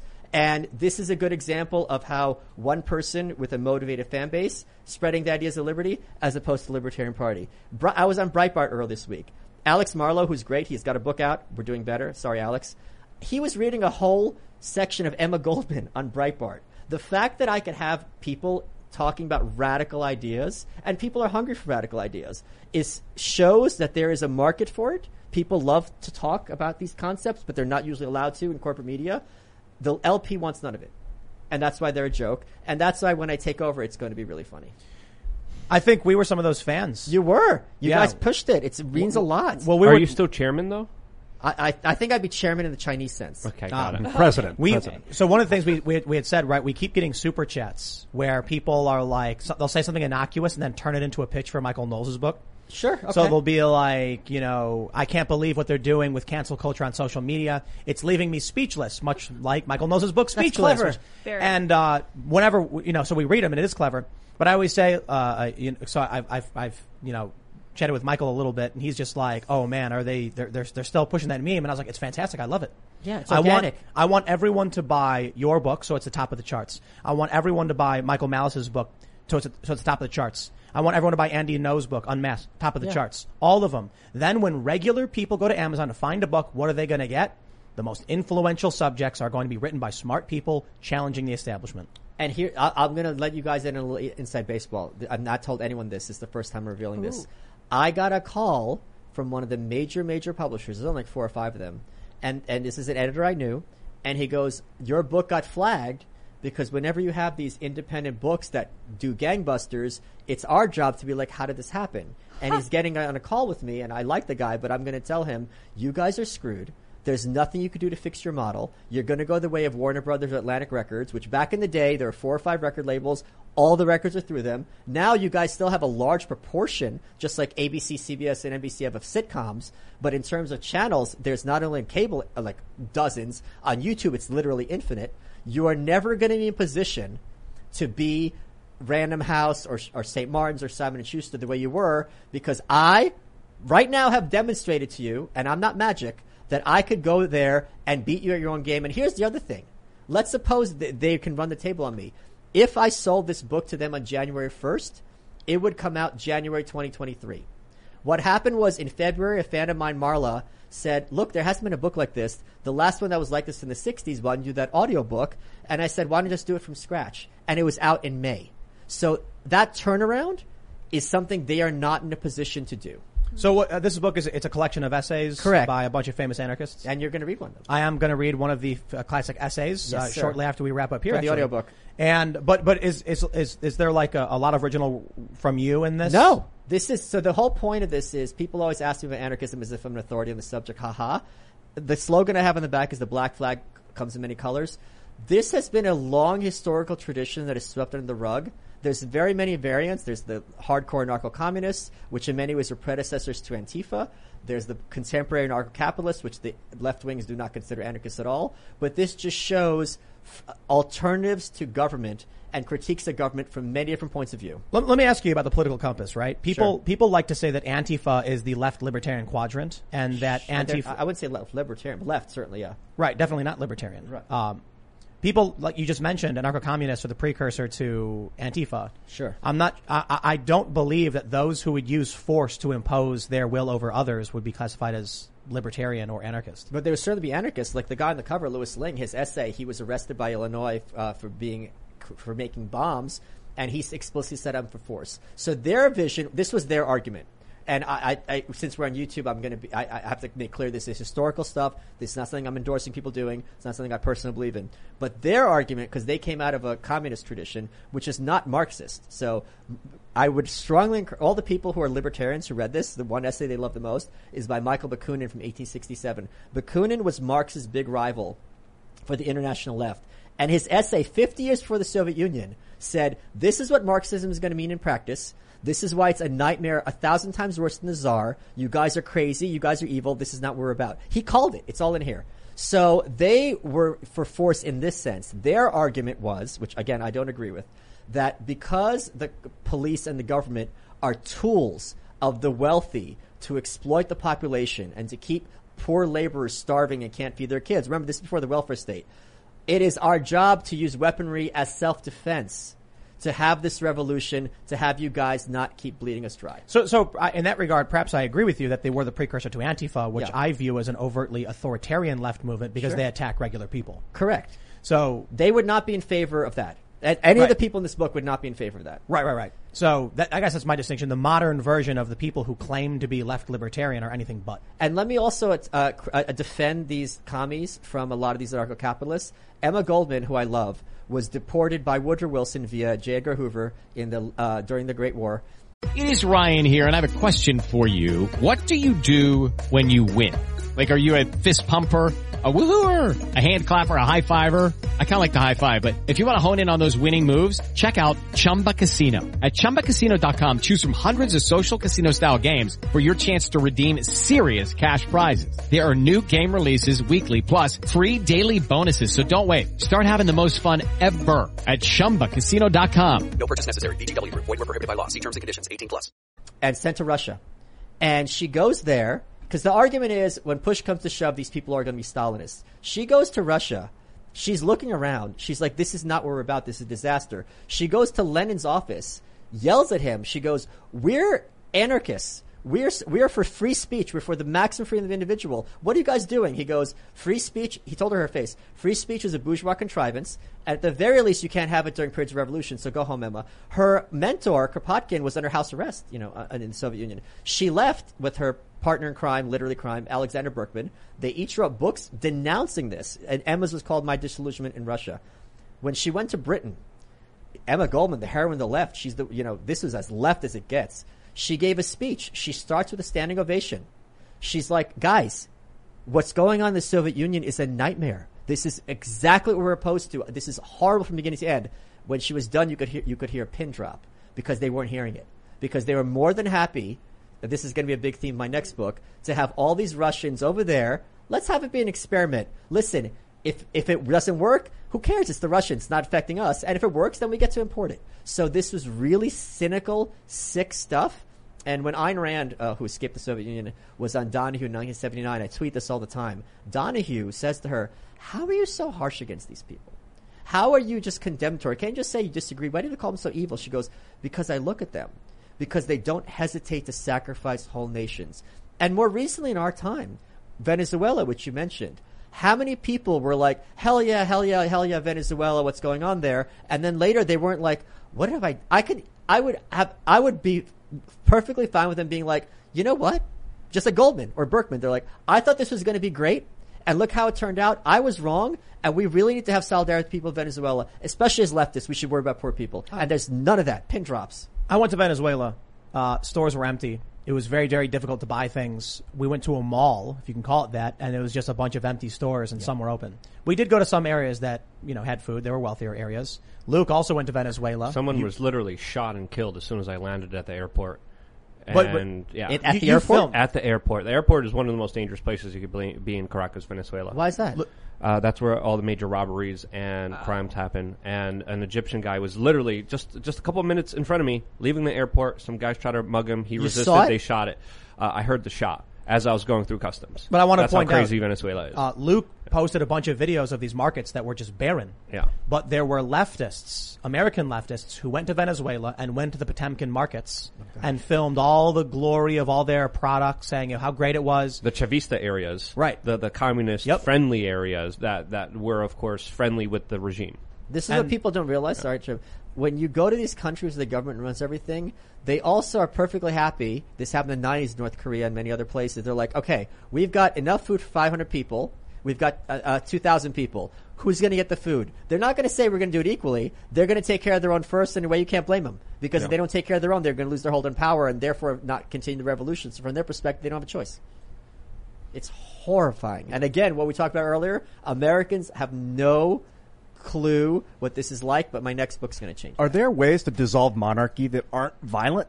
Well, yeah, they could abdicate. Decentralized. Every problem we see comes from centralization, comes from big governments, comes from people saying that they're going to fix everyone's problems, and that's impossible. We have to realize and wake up as a people and understand that one person shouldn't be responsible for everyone else, and we should all be responsible for ourselves. Personal responsibility. Yes.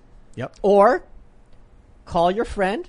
Hire someone. It doesn't, like people are like, oh, in an anarchist society, you'd be the first one shot. I'm like, why don't I have the ability to call in my big MMA friends to be like, hey, can you be my housemate? Well, but hold on. If the idea was that criminal punishment deters crimes, why do we still have crimes? Right. We've got very harsh problems. We got, what is it, like a quarter of the world's prison population is here in the U.S.? It's unconscionable. There were several studies that the death penalty was not a deterrent for people committing extreme crimes. I look at it this way when it comes to like gun rights specifically. I sometimes cross busy streets. Cars don't hit me. You know why? They have brakes. Surprise, surprise. The individuals driving those cars don't want to kill somebody. Right. It's not because of the law. It's because they don't want to kill somebody. And also, let's be completely sociopathic about it. They don't want the headache from damaging their car. So even if they don't value your life, there's still going to be a cost for them in terms of like, I'd rather the break than having a day of having to deal with his blood. It's when people get desperate is when they change. No one really wants to hurt until they're starving and they need I food disagree. and everything's in their way. I think there's a lot of evil people out there who get off on hurting like children and weak a and lot of women. sociopaths. Most of them are in Washington D.C. per capita, the largest amount. This is why my new political ideology is called Marsism, and it's where we take Elon Musk's Starship. Whenever someone, we take all of Congress and all the politicians, they go in the ship, and then it blasts off. Then what? What do you mean? I've asked too much. He just told you. That's it. It's gone. I like this. The end. I just watched Elysium. You know what happens next? We all live happily ever after. Applause. And then what we do is, whenever someone wins a position in office, we have smaller rockets and they blast off. So you won. Congratulations. Right this way, sir. See ya. Adios. Let's go to Super Chat. To serve government. Wow. It must be done. I was going to bring up Tehran, but we have chats. Oh, yeah. That's Where the they city- ban politicians in a Mexican city with 30,000 people. They ban politicians, political slogans, political signs, and people deal with their problems through a community one-on-one basis. And it's one of the largest anarchist places in the world, Tehran, Mexico. I did a full documentary on it on my YouTube channel, We Are Change, and it's worth a watch because the ideas expressed there have been carried out with large populations in a peaceful, cohesive way, with people taking personal responsibility for themselves and standing up to government, to the cartels, and to the police officers that were all corrupted and doing horrible things to the community. And now they're living in peace, where literally homicides down completely, murders stopped completely, kidnapping stopped completely, all because people decided to take their life into their own personal hands. Can I give you some unsolicited advice? Yeah. For you and everybody else, if you're doing something like this, get a URL that would be easy to remember. So instead of going to We Are Change, you just go to like IranianDocumentary.com. They go straight to it. So that's a cheap, easy way to promote stuff. I'm a really big proponent of that. All of our sponsors, we do that. Yeah. Number two is I don't think people like the ANCOMs. They get a lot of stuff right because human beings are not Lord of the Flies, despite what we're told in Hobbesian. When you look at Survivor, the only reason these people are fighting is because they have to vote each other out. When people tend to be in communities, for the most part, which is like 90%, which is a huge percentage, they really don't want headaches. They don't want conflict. They just want to get along. And like sometimes like, okay, my neighbor's noisy. Am I really going to call the cops? Even Judge Judy berated one of the plaintiffs or defendants once. She goes, she's like, I'm 900 years old. I've had lots of neighbors. Some I like, some I don't like. Some are annoying, some are not annoying, whatever. I've never called the cops on any of them. Because when you're dealing in a community, anyone who lives in a city, you have to have some little sacrifices. So I think people don't appreciate to what extent cooperation is the norm. Like you see a kid, it's just taken for granted. I think Let's go to Super Chats. The problem is you say 90%. But the 10%, yes, correct. 10% doesn't scale properly because if you have 100,000 people, that's 10,000 crazies, and you need law enforcement. In my opinion, you need security, and we need Super Chats. Yes. You are right about So if you haven't already, smash the like button. Go to timcast.com. Become a member and help support our work as we expand our newsroom, hire more awesome people with your support, and subscribe to this channel if you haven't already. Share the show with your friends so that. I just think, is it wrong for me to say that we deserve more ratings than CNN? I wouldn't say ratings, more viewers. More viewers. Ratings is a Nielsen thing. Why are you giving Nielsen the credit? Yeah. Well, you know what I mean. I don't know. I think I don't want to say deserve, earned. What I mean is CNN gets propped up by YouTube. They get put on the front page. Right. They get put in, they're not in airports anymore. They just are given this. I think we should have more people watching us than watching them and other channels as well. I think the vibe here is a lot more entertaining. So, if you agree with Michael and it's entertaining, share the show with your friends. All right, let's read some of these super chats. No one watching the show has friends. Who are you fooling? That's a good point. Come on, who are you fooling? All right. Scott Beach says, Mr. Malice, I bought all your books, belong to your locals community, and my only real interaction with you is on Twitter and is your polls, but you blocked me on Twitter. Why? I don't know who you are. I have no idea. You don't know Scott Beach? What's his username? I'm assuming it's Scott Beach. I don't know. I don't know why I blocked you, Scott. Scott, if you're in my locals, I will unblock you. There you go. If you go to malice.locals.com and support me, Sometimes it happens accidentally, too. People No, don't it doesn't. realize. What, you've never accidentally hit the block button? No. You have to confirm it, don't you? I don't think you have Yeah, to, but you it's do. like you have to go to their profile, then you have to hit block, then you have to yes. Yeah, you're correct. yeah. Yeah. Oh, okay. Well, Yeah, there you you'd go. have to confirm So that. you purposefully shut out one of your biggest fans. I I get would it, say he's Michael. one of my biggest fans, or I know his name. All right. And I'll tell you why I blocked you too. Wait, there's another comment that's identical. Here they come. I love that they're super Yeah. chatting us this. The This is Michael, amazing. the Michael Angelou, literally the same thing he said. What's his name? The Michael Angelou. Is he on Locals too? And he said the exact same thing. I bought all your books, belong to your locals community, blah, blah, blah, and you blocked me on Twitter. Is it the same guy? Is it verbatim the same? Is it Yeah, copy it is.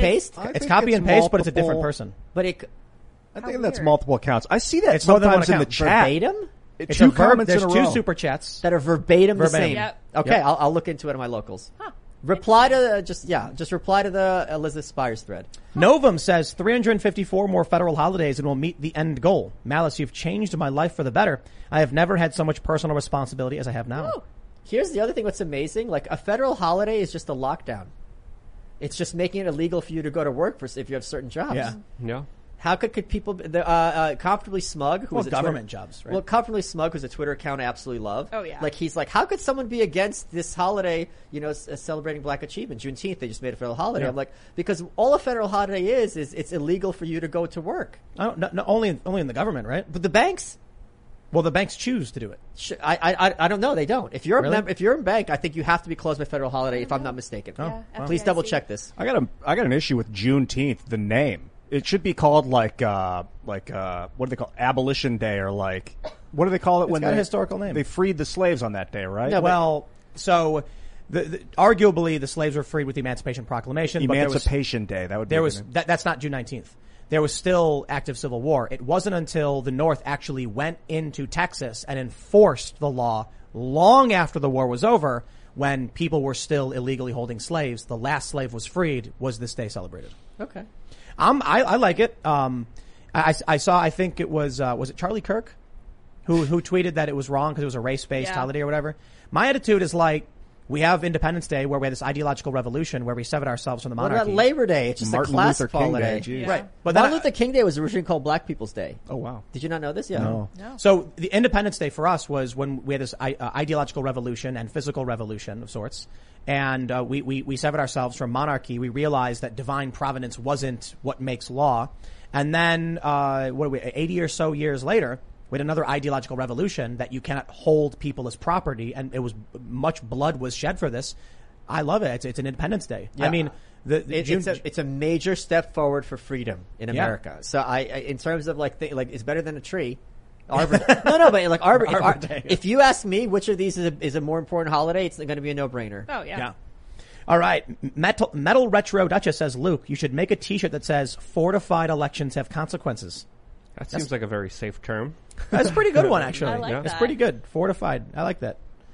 We have someone joining soon so we're going to expand our merch, and we're going to do merch like new different shirts and I'm memes so and stuff. excited. Yeah, we got a lot of people joining. We're going to be really big, really, really fast. We just got one of the best 3D printers on the market. Ooh. We're going to be making stuff. We're going to be doing, for the guests that are interested, portraits that we'll auction off to fans.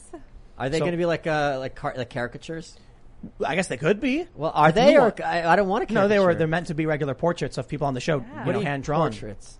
Like we'll have someone draw the With like guest, with painting or like a pencil. like a digital painting. Oh, that sounds and then awesome. and that then cool? we print it out, have it signed, and then we auction it off like gosh. one of a kind. Oh, I like this. We want to do a bunch of things to expand culture, to create symbols. So I'll try to be quick with this. I went to a lecture on music business 15 years ago, and this guy was explaining the business of music is not about the song; it's about the memories that you create. Yes. And he said, "Here's one thing that we did. We had a big set drop, which is a gigantic flag that was checkered." And after the show, we cut every checkered piece out and sold those to the fans. Oh wow. That way they would always retain a piece that would remind them every time they looked at it. What you need to understand about merchandise is not that someone is going to be wearing a shirt, not that they're advertising your band, but that every time they open their closet, they remember that moment they shared with you. We need that. We need people to remember the conversations, remember how they felt about them, and own something. When they see that portrait of Michael Malice autographed, and maybe we'll do like Prince, but we'll do one autograph for one. Yeah. People will have this really cool picture, and then their friends will say, "What's this?" "Oh, it's this guy Michael Malice. Got a great book. You got to read it." It generates the conversation. It keeps it insight in mind. This is why I don't have a blanket, but I cover myself with the AIDS quilt. to remember all the people who died so young tragically in the 80s. Right on. All right. Let's read some more. Eric Miller says, I trolled the king of trolls live using his own words against him as he was dressed as Superman who gets weak with rocks from his own planet on April Fool's Day. It was worth Gitmo, good sir. My respects. I love it when people create their own little backstories. Hashtag that happened. And everyone clapped. That's right. All right. Superman, if he wasn't scared of green rocks, says, Tim, she hasn't gotten the monkey yet. She was halfway there and another monkey had diarrhea. So now she has to wait a week. Michael, there is still time. Mm-hmm. Cassandra, I love you. I'm in love with you. You know this. Listen, I can sit down and talk to you about animals for literally days. Let's come up with a better exotic, like sugar glider. Yes. Those they're are so possums that like to be in your pocket. They're adorable. They're monkey shaped in size. They're and they smell nice because they only eat fruit. The males have a bald spot. They rub it on things that make it smell like banana. They're amazing pets. It's so much better, and their lifespan is shorter. And they have little hands where their fingers are stuck together because they try to climb things. There's so much, and you could throw them like a ball because they glide. Yeah, like so you throw it to your daughter, you throw it back, and they float. Yes, they glide. They glide. Look it up, sugar gliders. Not only is it going to be a tenth the price, it's going to be pleasure instead of headache as the monkey bites your beautiful child. The marmoset would do that? Yes, they're nasty. I'm so ready for this. I want a sugar glider now. They're great. They're domesticated. Why not a dog? We'll have to call Cassandra afterwards. That's too basic. Yeah. I can understand she wants something weird. Yeah. All right. Stalin Cepetus says, Hi, Tim. I love your show. You need to defeat CNN. Telemundo and Univision are worse than CNN. Greetings from Dominican Republic. Ian, you are awesome. Oh, well, they're worse because when they talk about COVID at the very beginning, they have the upside down exclamation point. So it really gets scary. Oh, yeah, Spanish. All right. J. Rich says, holy crap. How did you guys manage to get the Cash Cab guy on? Best episode ever. Knock, knock. I'm a gorilla. Just kidding, though. Michael is awesome. Can't wait for his show. Yeah, you were on Cash Cab. I was. Did you win? You did pretty well. All I do is win, baby. I sent you the video. It was pretty entertaining. Really? Yeah, it's great. What's the driver's name? Do you know? Ben Bailey. Yeah, was he like shocked how smart you were? Oh, you want the Cash Cab story? Yeah. When someone is trapped in a situation with me, I'm going to do whatever I can to get them to break. So I was messing with him the entire time. I was just talking about like, how'd you get on Cash Cab? I'm like, I got my knee pads and met the producers, like just really things. And I'm like, what are they going to edit in and what are they going to edit out? And the very last thing was Double or Nothing, right? It's like a video bonus round.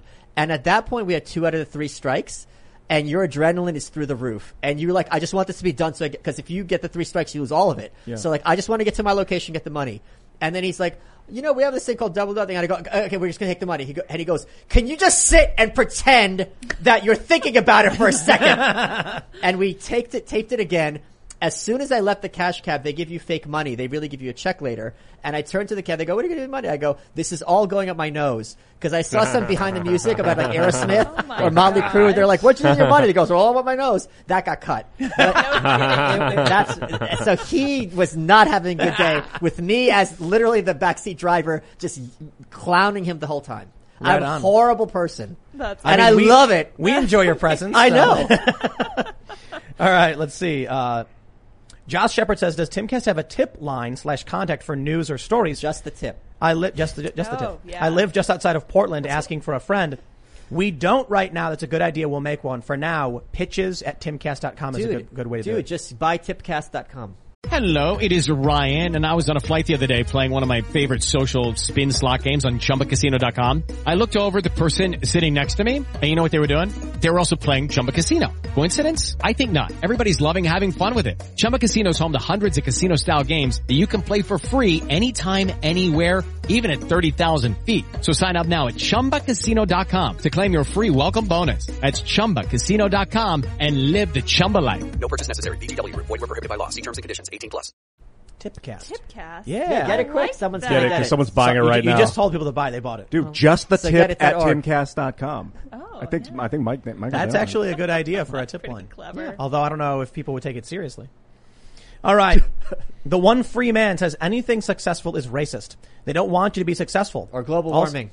Those are the two. They alternate. Yes. Also, the state labels patriots as terrorists because the one enemy of a patriot is a corrupt, tyrannical government. Well, the founding fathers were terrorists. They were all revolutionaries. Literally. That's what Yes. King George called them. Don't Of tell the course. Back the Blue crowd what they did. Okay, I can't read. Or the Ayn Rand crowd. Yeah. I can't read Cyrillic, but they say. We can't. You can't. I can. Can you? I can, but very poorly. It says it's like I can't even describe what the letters are. To Yeah. be honest. Backwards R probably. It's a backwards A, E backwards A R E. I can't. H. There's no way to Yeah, sound. Two there's backwards no- ends. Okay. Two backwards ends. I do understand that eating eggs fresh from the chicken's butt is just eating cicadas with a few extra steps, don't you? Yeah. Asking me? No. I think they're just saying it. Go back to Russia So I tweeted. with your cicada food. I tweeted yesterday I had eggs fresh from the chicken's butt, and today I had a tomato fresh off the vine. those were good. City folk be missing out. Yeah. So that's what that's in reference to. Yeah, we definitely don't have eggs and tomatoes in the cities. Look. I have a filtration system for cicadas. Okay.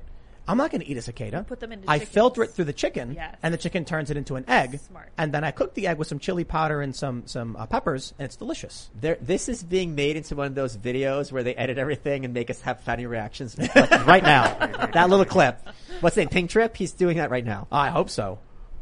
Yeah, we got chickens. Only one lays eggs because she was a rehome. The other ones, it turns out we thought it was a transgender chicken. It turns out to actually just been a rooster who was assigned female at birth, and that was an error on the part of the hatchery.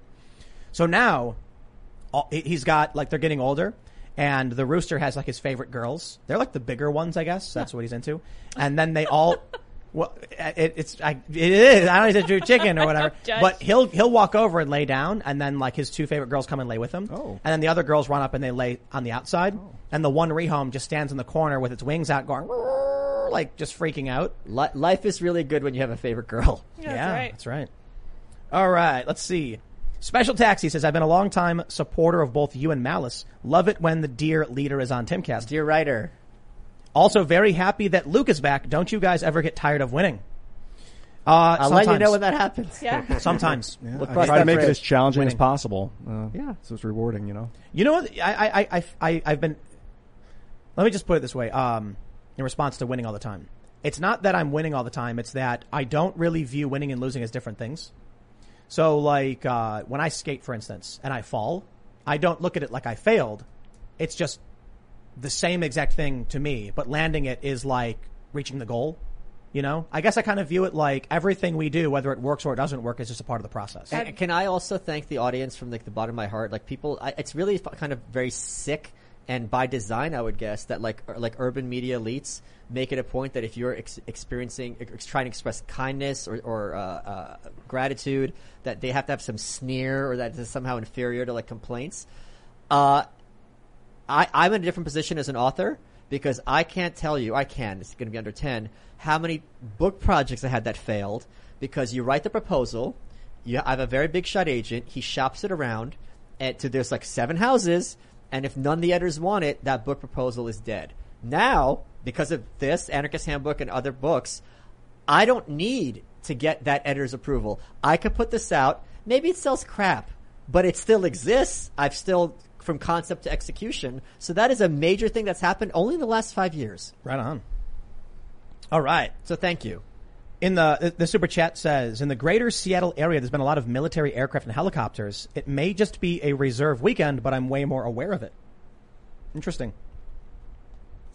I see what's going on with Russia and China, and I'm pessimistic in the short term, optimistic in the long term. But I think, were you the one who was bearish on fourth turning stuff and Thucydides' trap, or? Oh, I heard it's Thucydides is how you pronounce his name. Thucydides, isn't it? I think it's Thucydides in Greek. Interesting. Yeah. That makes Really? sense because they don't have the C. Yeah, that Right. sound, yeah. Thucydides. That wasn't me that you're referring to. You I don't know. like the fourth Okay. turning. I don't know what as that recall. that is. It's the Strauss-Howe generational. Oh, I theory. don't like that stuff. I hate Right, that right. stuff. Yeah. It seems to astrology to me. All right. Mr. Hunt, first name Michael, says, illegal immigrants pouring over the border, political prisoners in solitary confinement. China is ramping up for war with the U.S. Why aren't we trying harder? Why can't you and other news guys start a movement for secession? Well, I don't think secession would help us in a war with China. It would make everything worse. Yeah, it would. First of all, you guys, what's this guy's name? His last name is Hunt and his first name is Mike. Okay, listen, Mr. Hunt.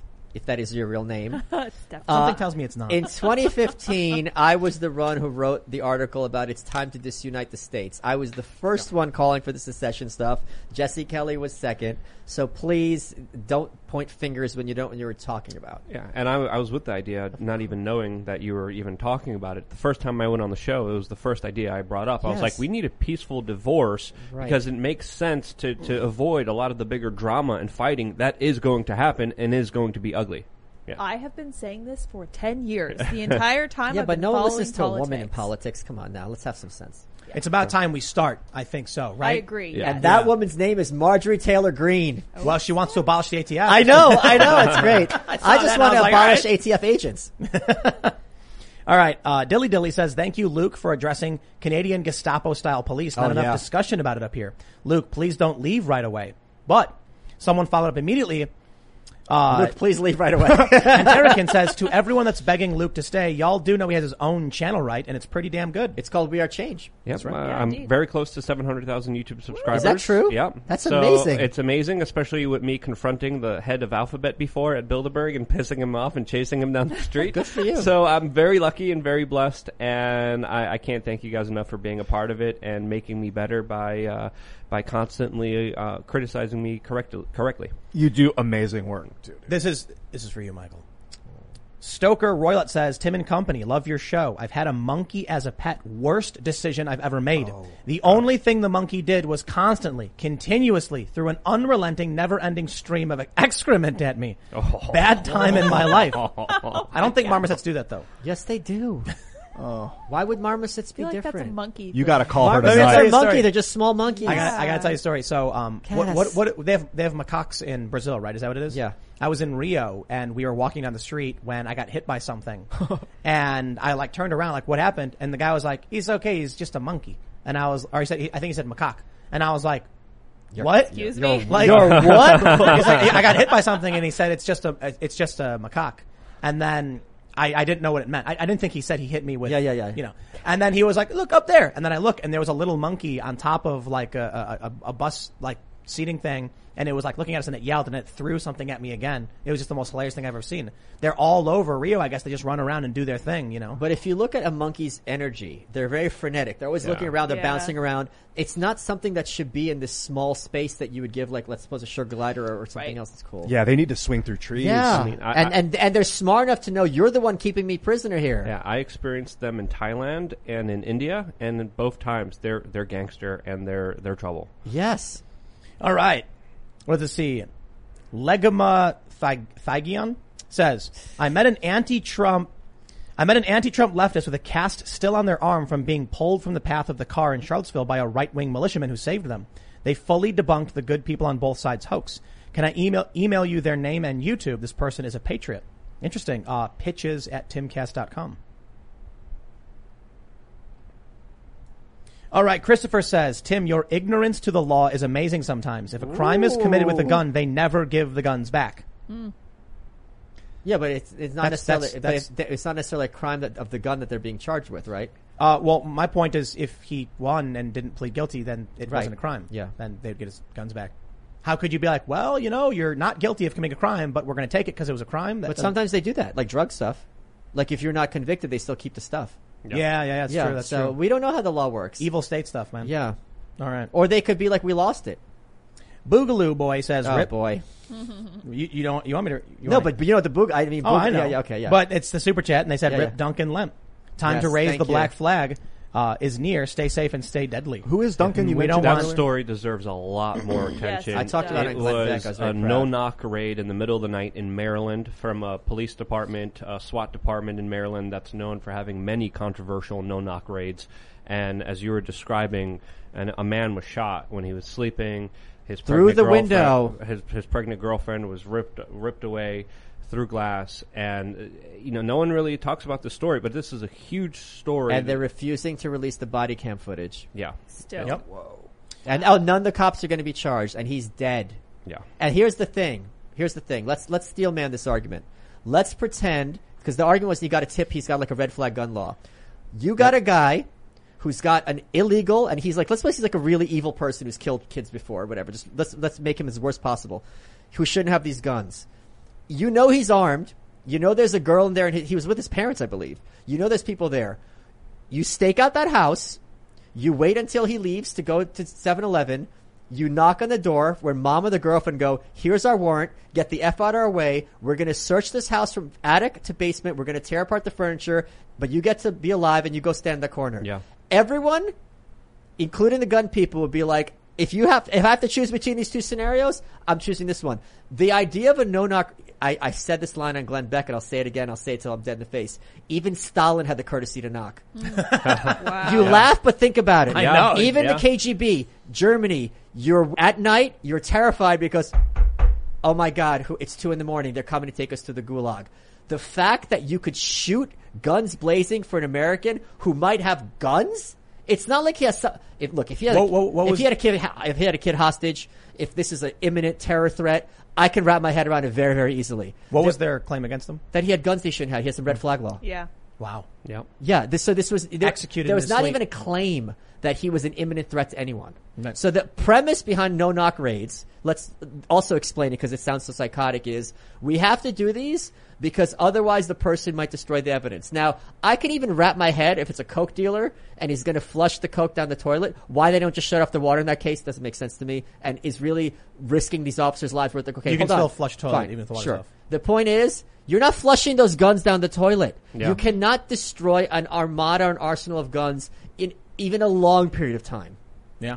And these people are murderers. Yeah, and by the way, this is why I say all cops are criminals. How much money would it take Gretchen Whitmer to tell you to put on body armor and at 3 a.m. shoot someone in their sleep or break down their door while they're in bed at age 23 Very with their unmanned. pregnant girlfriend? Back If to you can blue? take any kind of money to do that, you are a monster.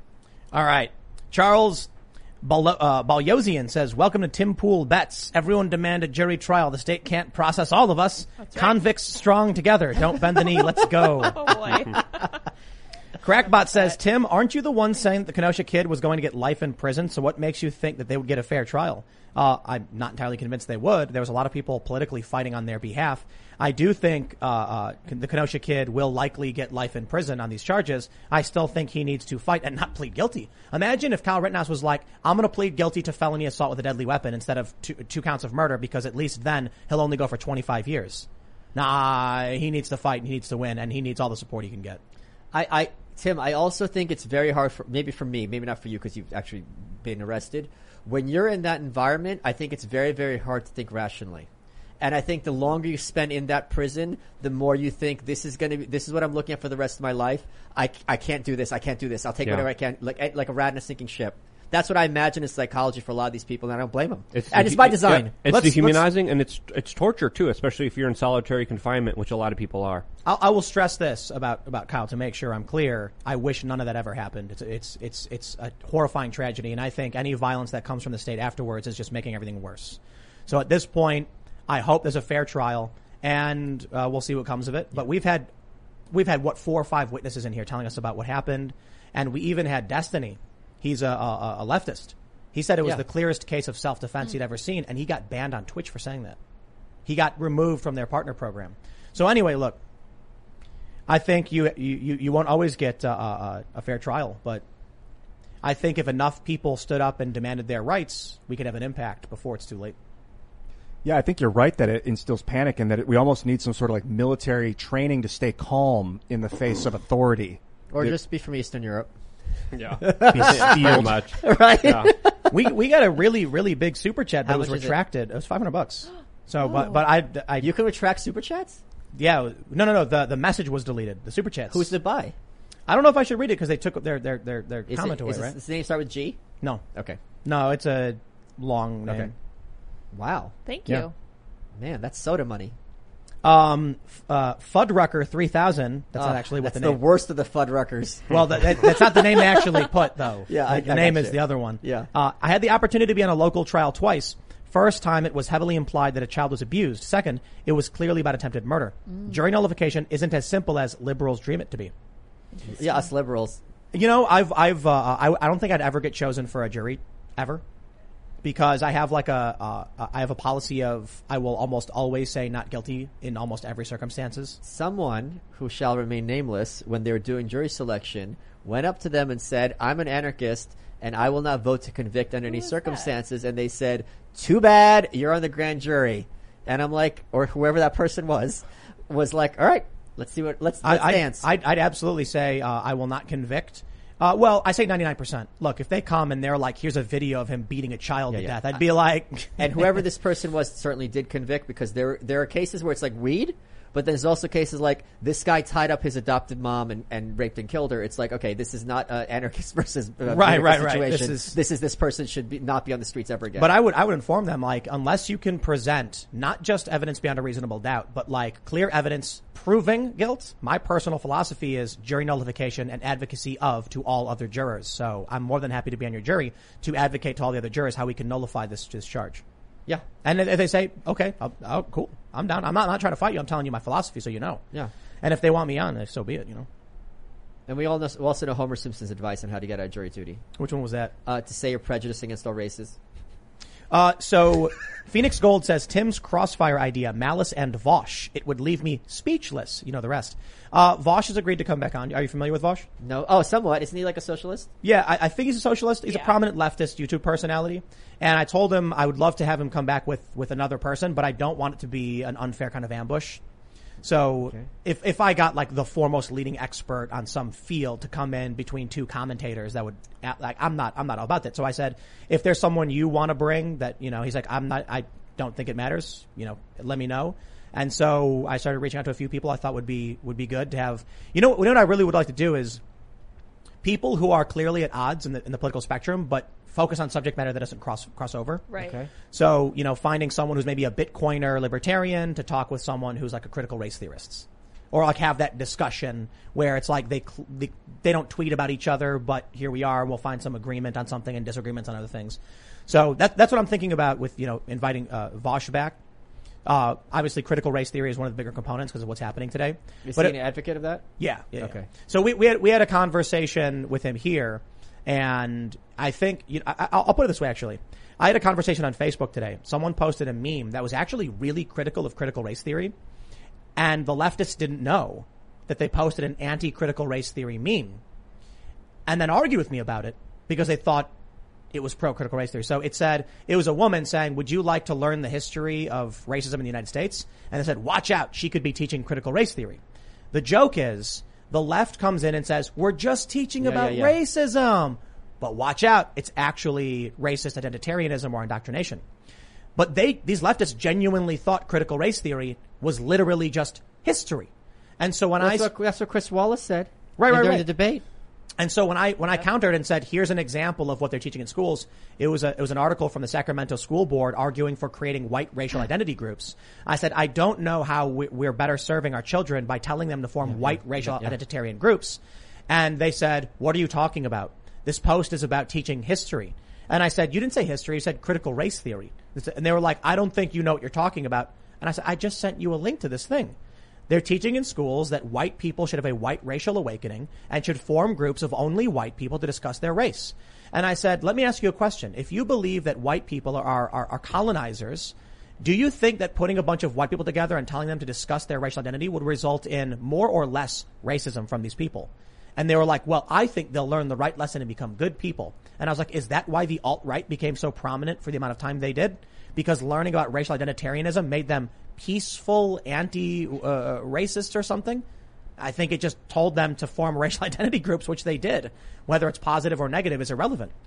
But that's what they genuinely believe. So Vosh, I don't want to put words in his mouth at this point, but I think during the conversation was generally of the opinion that critical race theory is simply an academic theory analyzing the intersection of race and policy, which it's not.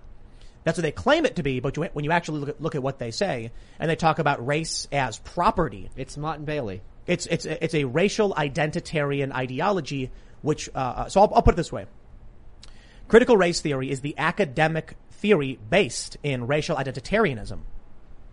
There you go. So when they come on and say it's just a theory, say, sure. But the theory that forms this, the ideology that forms these theories is a perception of racial identitarianism as being paramount.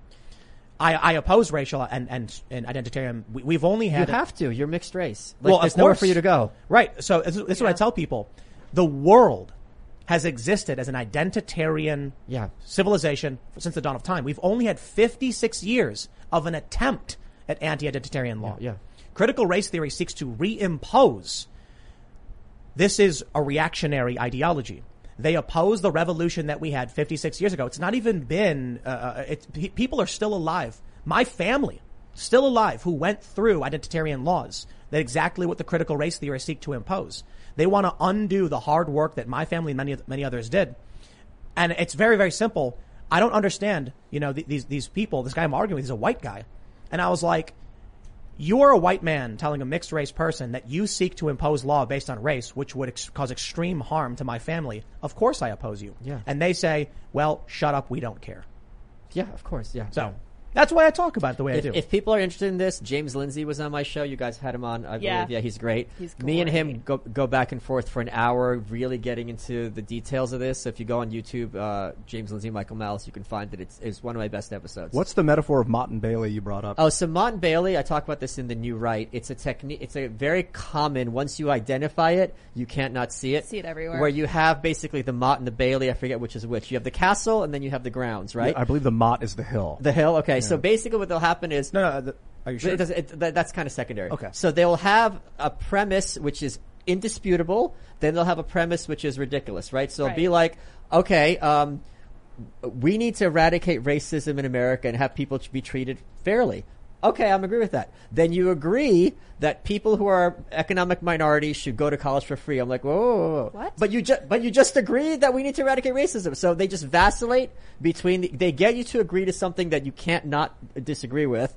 Then they extrapolate that to what they think is organic. And when you argue with the extrapolation, they retreat back into the area of agreement as if that premise therefore covers what they're extrapolating to. You said the Mott was the hill. I thought You're so. correct. Okay. Yes. Okay. The Mott's the hill. The Bailey is the open field. The Mott is the hill where the keep is on top. Mm-hmm. And so, yes. So that's what they were doing. They were like saying, I want to explore the history of politics and race in America. That's extremely germane. Everyone wants to. That's very fascinating. What was it like being black in New York in the 1700s? I would love to know.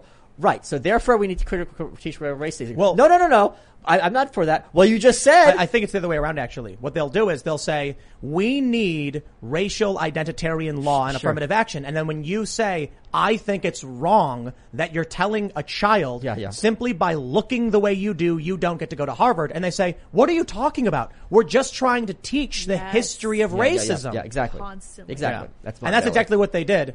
So my response to this guy's critical race theory, they may not even do was, it intentionally. They're just trained to see these things as synonymous. So, but I do think I got through to some of these people because I think a lot of them genuinely don't understand what they're talking about. They just watch CNN and then believe the lies. Yes. And so my response was the training. You have to use the Socratic method. I don't approach these people as enemies. I simply agree with them. When they post this meme, I just immediately was like, I think teaching children in schools to form white racist groups is a bad idea. And then when they're like, what are you talking about? Here's a link. Yeah. And then they read it and they go, I don't understand. And I'll be like, that's what they're teaching in these schools. And then we get into an argument because they want to defend their tribe. But eventually I said, ultimately at the end of the conversation, I was like, it sounds like we agree that I think we need to teach the true history of racism and colonization. Like everybody knows Christopher Columbus didn't discover America. There were already people here and he didn't even land in America anyway. But you can argue to the Europeans, it was the first time Europeans had contact. So I think understanding the context is very important. Now, I think we also agree telling a bunch of white kids to form a group based on just being white and discover their white racial identity, probably not a good thing, right? And they're like, well, of course. Great. Here's the literature. Here's what they're saying. It's really amazing how the leftists will accuse conservatives of not knowing anything about critical race theory. Yeah. And I'm like, well, perhaps what's being argued, because I'll say this. I could have done a way better job in my discussion with Vosh, for sure. But when we talk about critical race theory, there's certain very obvious grievances and things that are happening that we're concerned about. I'm not complaining about Derek Bell writing some literature. I don't care about his opinions. I'm not complaining about Ibram X. Kendi writing a book. He's allowed to write a book. What I'm complaining about is applied critical theory. And I think one of the problems that conservatives have is they keep saying critical race theory over and over again, and that is the left's battleground. They immediately then say, oh, Well, here's Kimberly Crenshaw. We don't teach Kimberly Crenshaw in schools. What they're doing is applied racial theory, or what they call it critical race praxis. Oh, geez. So what happens is they take the theories, turn it into an indoctrination, and then slip it into every subject. So when you say critical race theory, the immediate response is, I don't think we've had a lecture on Derek Bell once in 5th grade. That's absurd. And you're like, that's not what I'm talking about. That's what critical race theory is. Right. So, all right, let's read a couple more here. Butter Toast says, Reno May posted a video today about a Cali police department that illegally took high-capacity magazines from a guy that could legally own them, then proceeded to tell the owner that even if a court order was given, he wouldn't get them back. Yep. Criminal. Yep. I'm pretty sure that's like just stealing. Yeah. It is. Yeah. Yeah, but the state's doing it, so it's fine, right? All right. We'll do 2 more. Have you ever heard of taxes? Yeah. Have you heard of this thing called taxes? Delana Manuel says, Michael, I just joined your locals. I came across the autobiography of Ukrainian immigrant Alexander Sas Jaworski. I'll post more details on your locals feed. Okay, thank you. And just in line with the last conversation, Samuel Harris says, Tim. Samuel Harris? The Samuel Harris. Tim, how do you respond to people who call you white or white passing in order to shut down your opinion in discussions around race? Do you pee in their Coke? I immediately start screaming at the top of my lungs. I call them racist over and over again. Yes. And I say, racist said what? Racist says what? So I've had this happen to me many times. And one of the issues is it is a big excuse. And then I say like, well, I get it from, my whole life. People told me that I was Mexican. White people tend to say I'm Mexican. People who aren't white tend to say I'm white.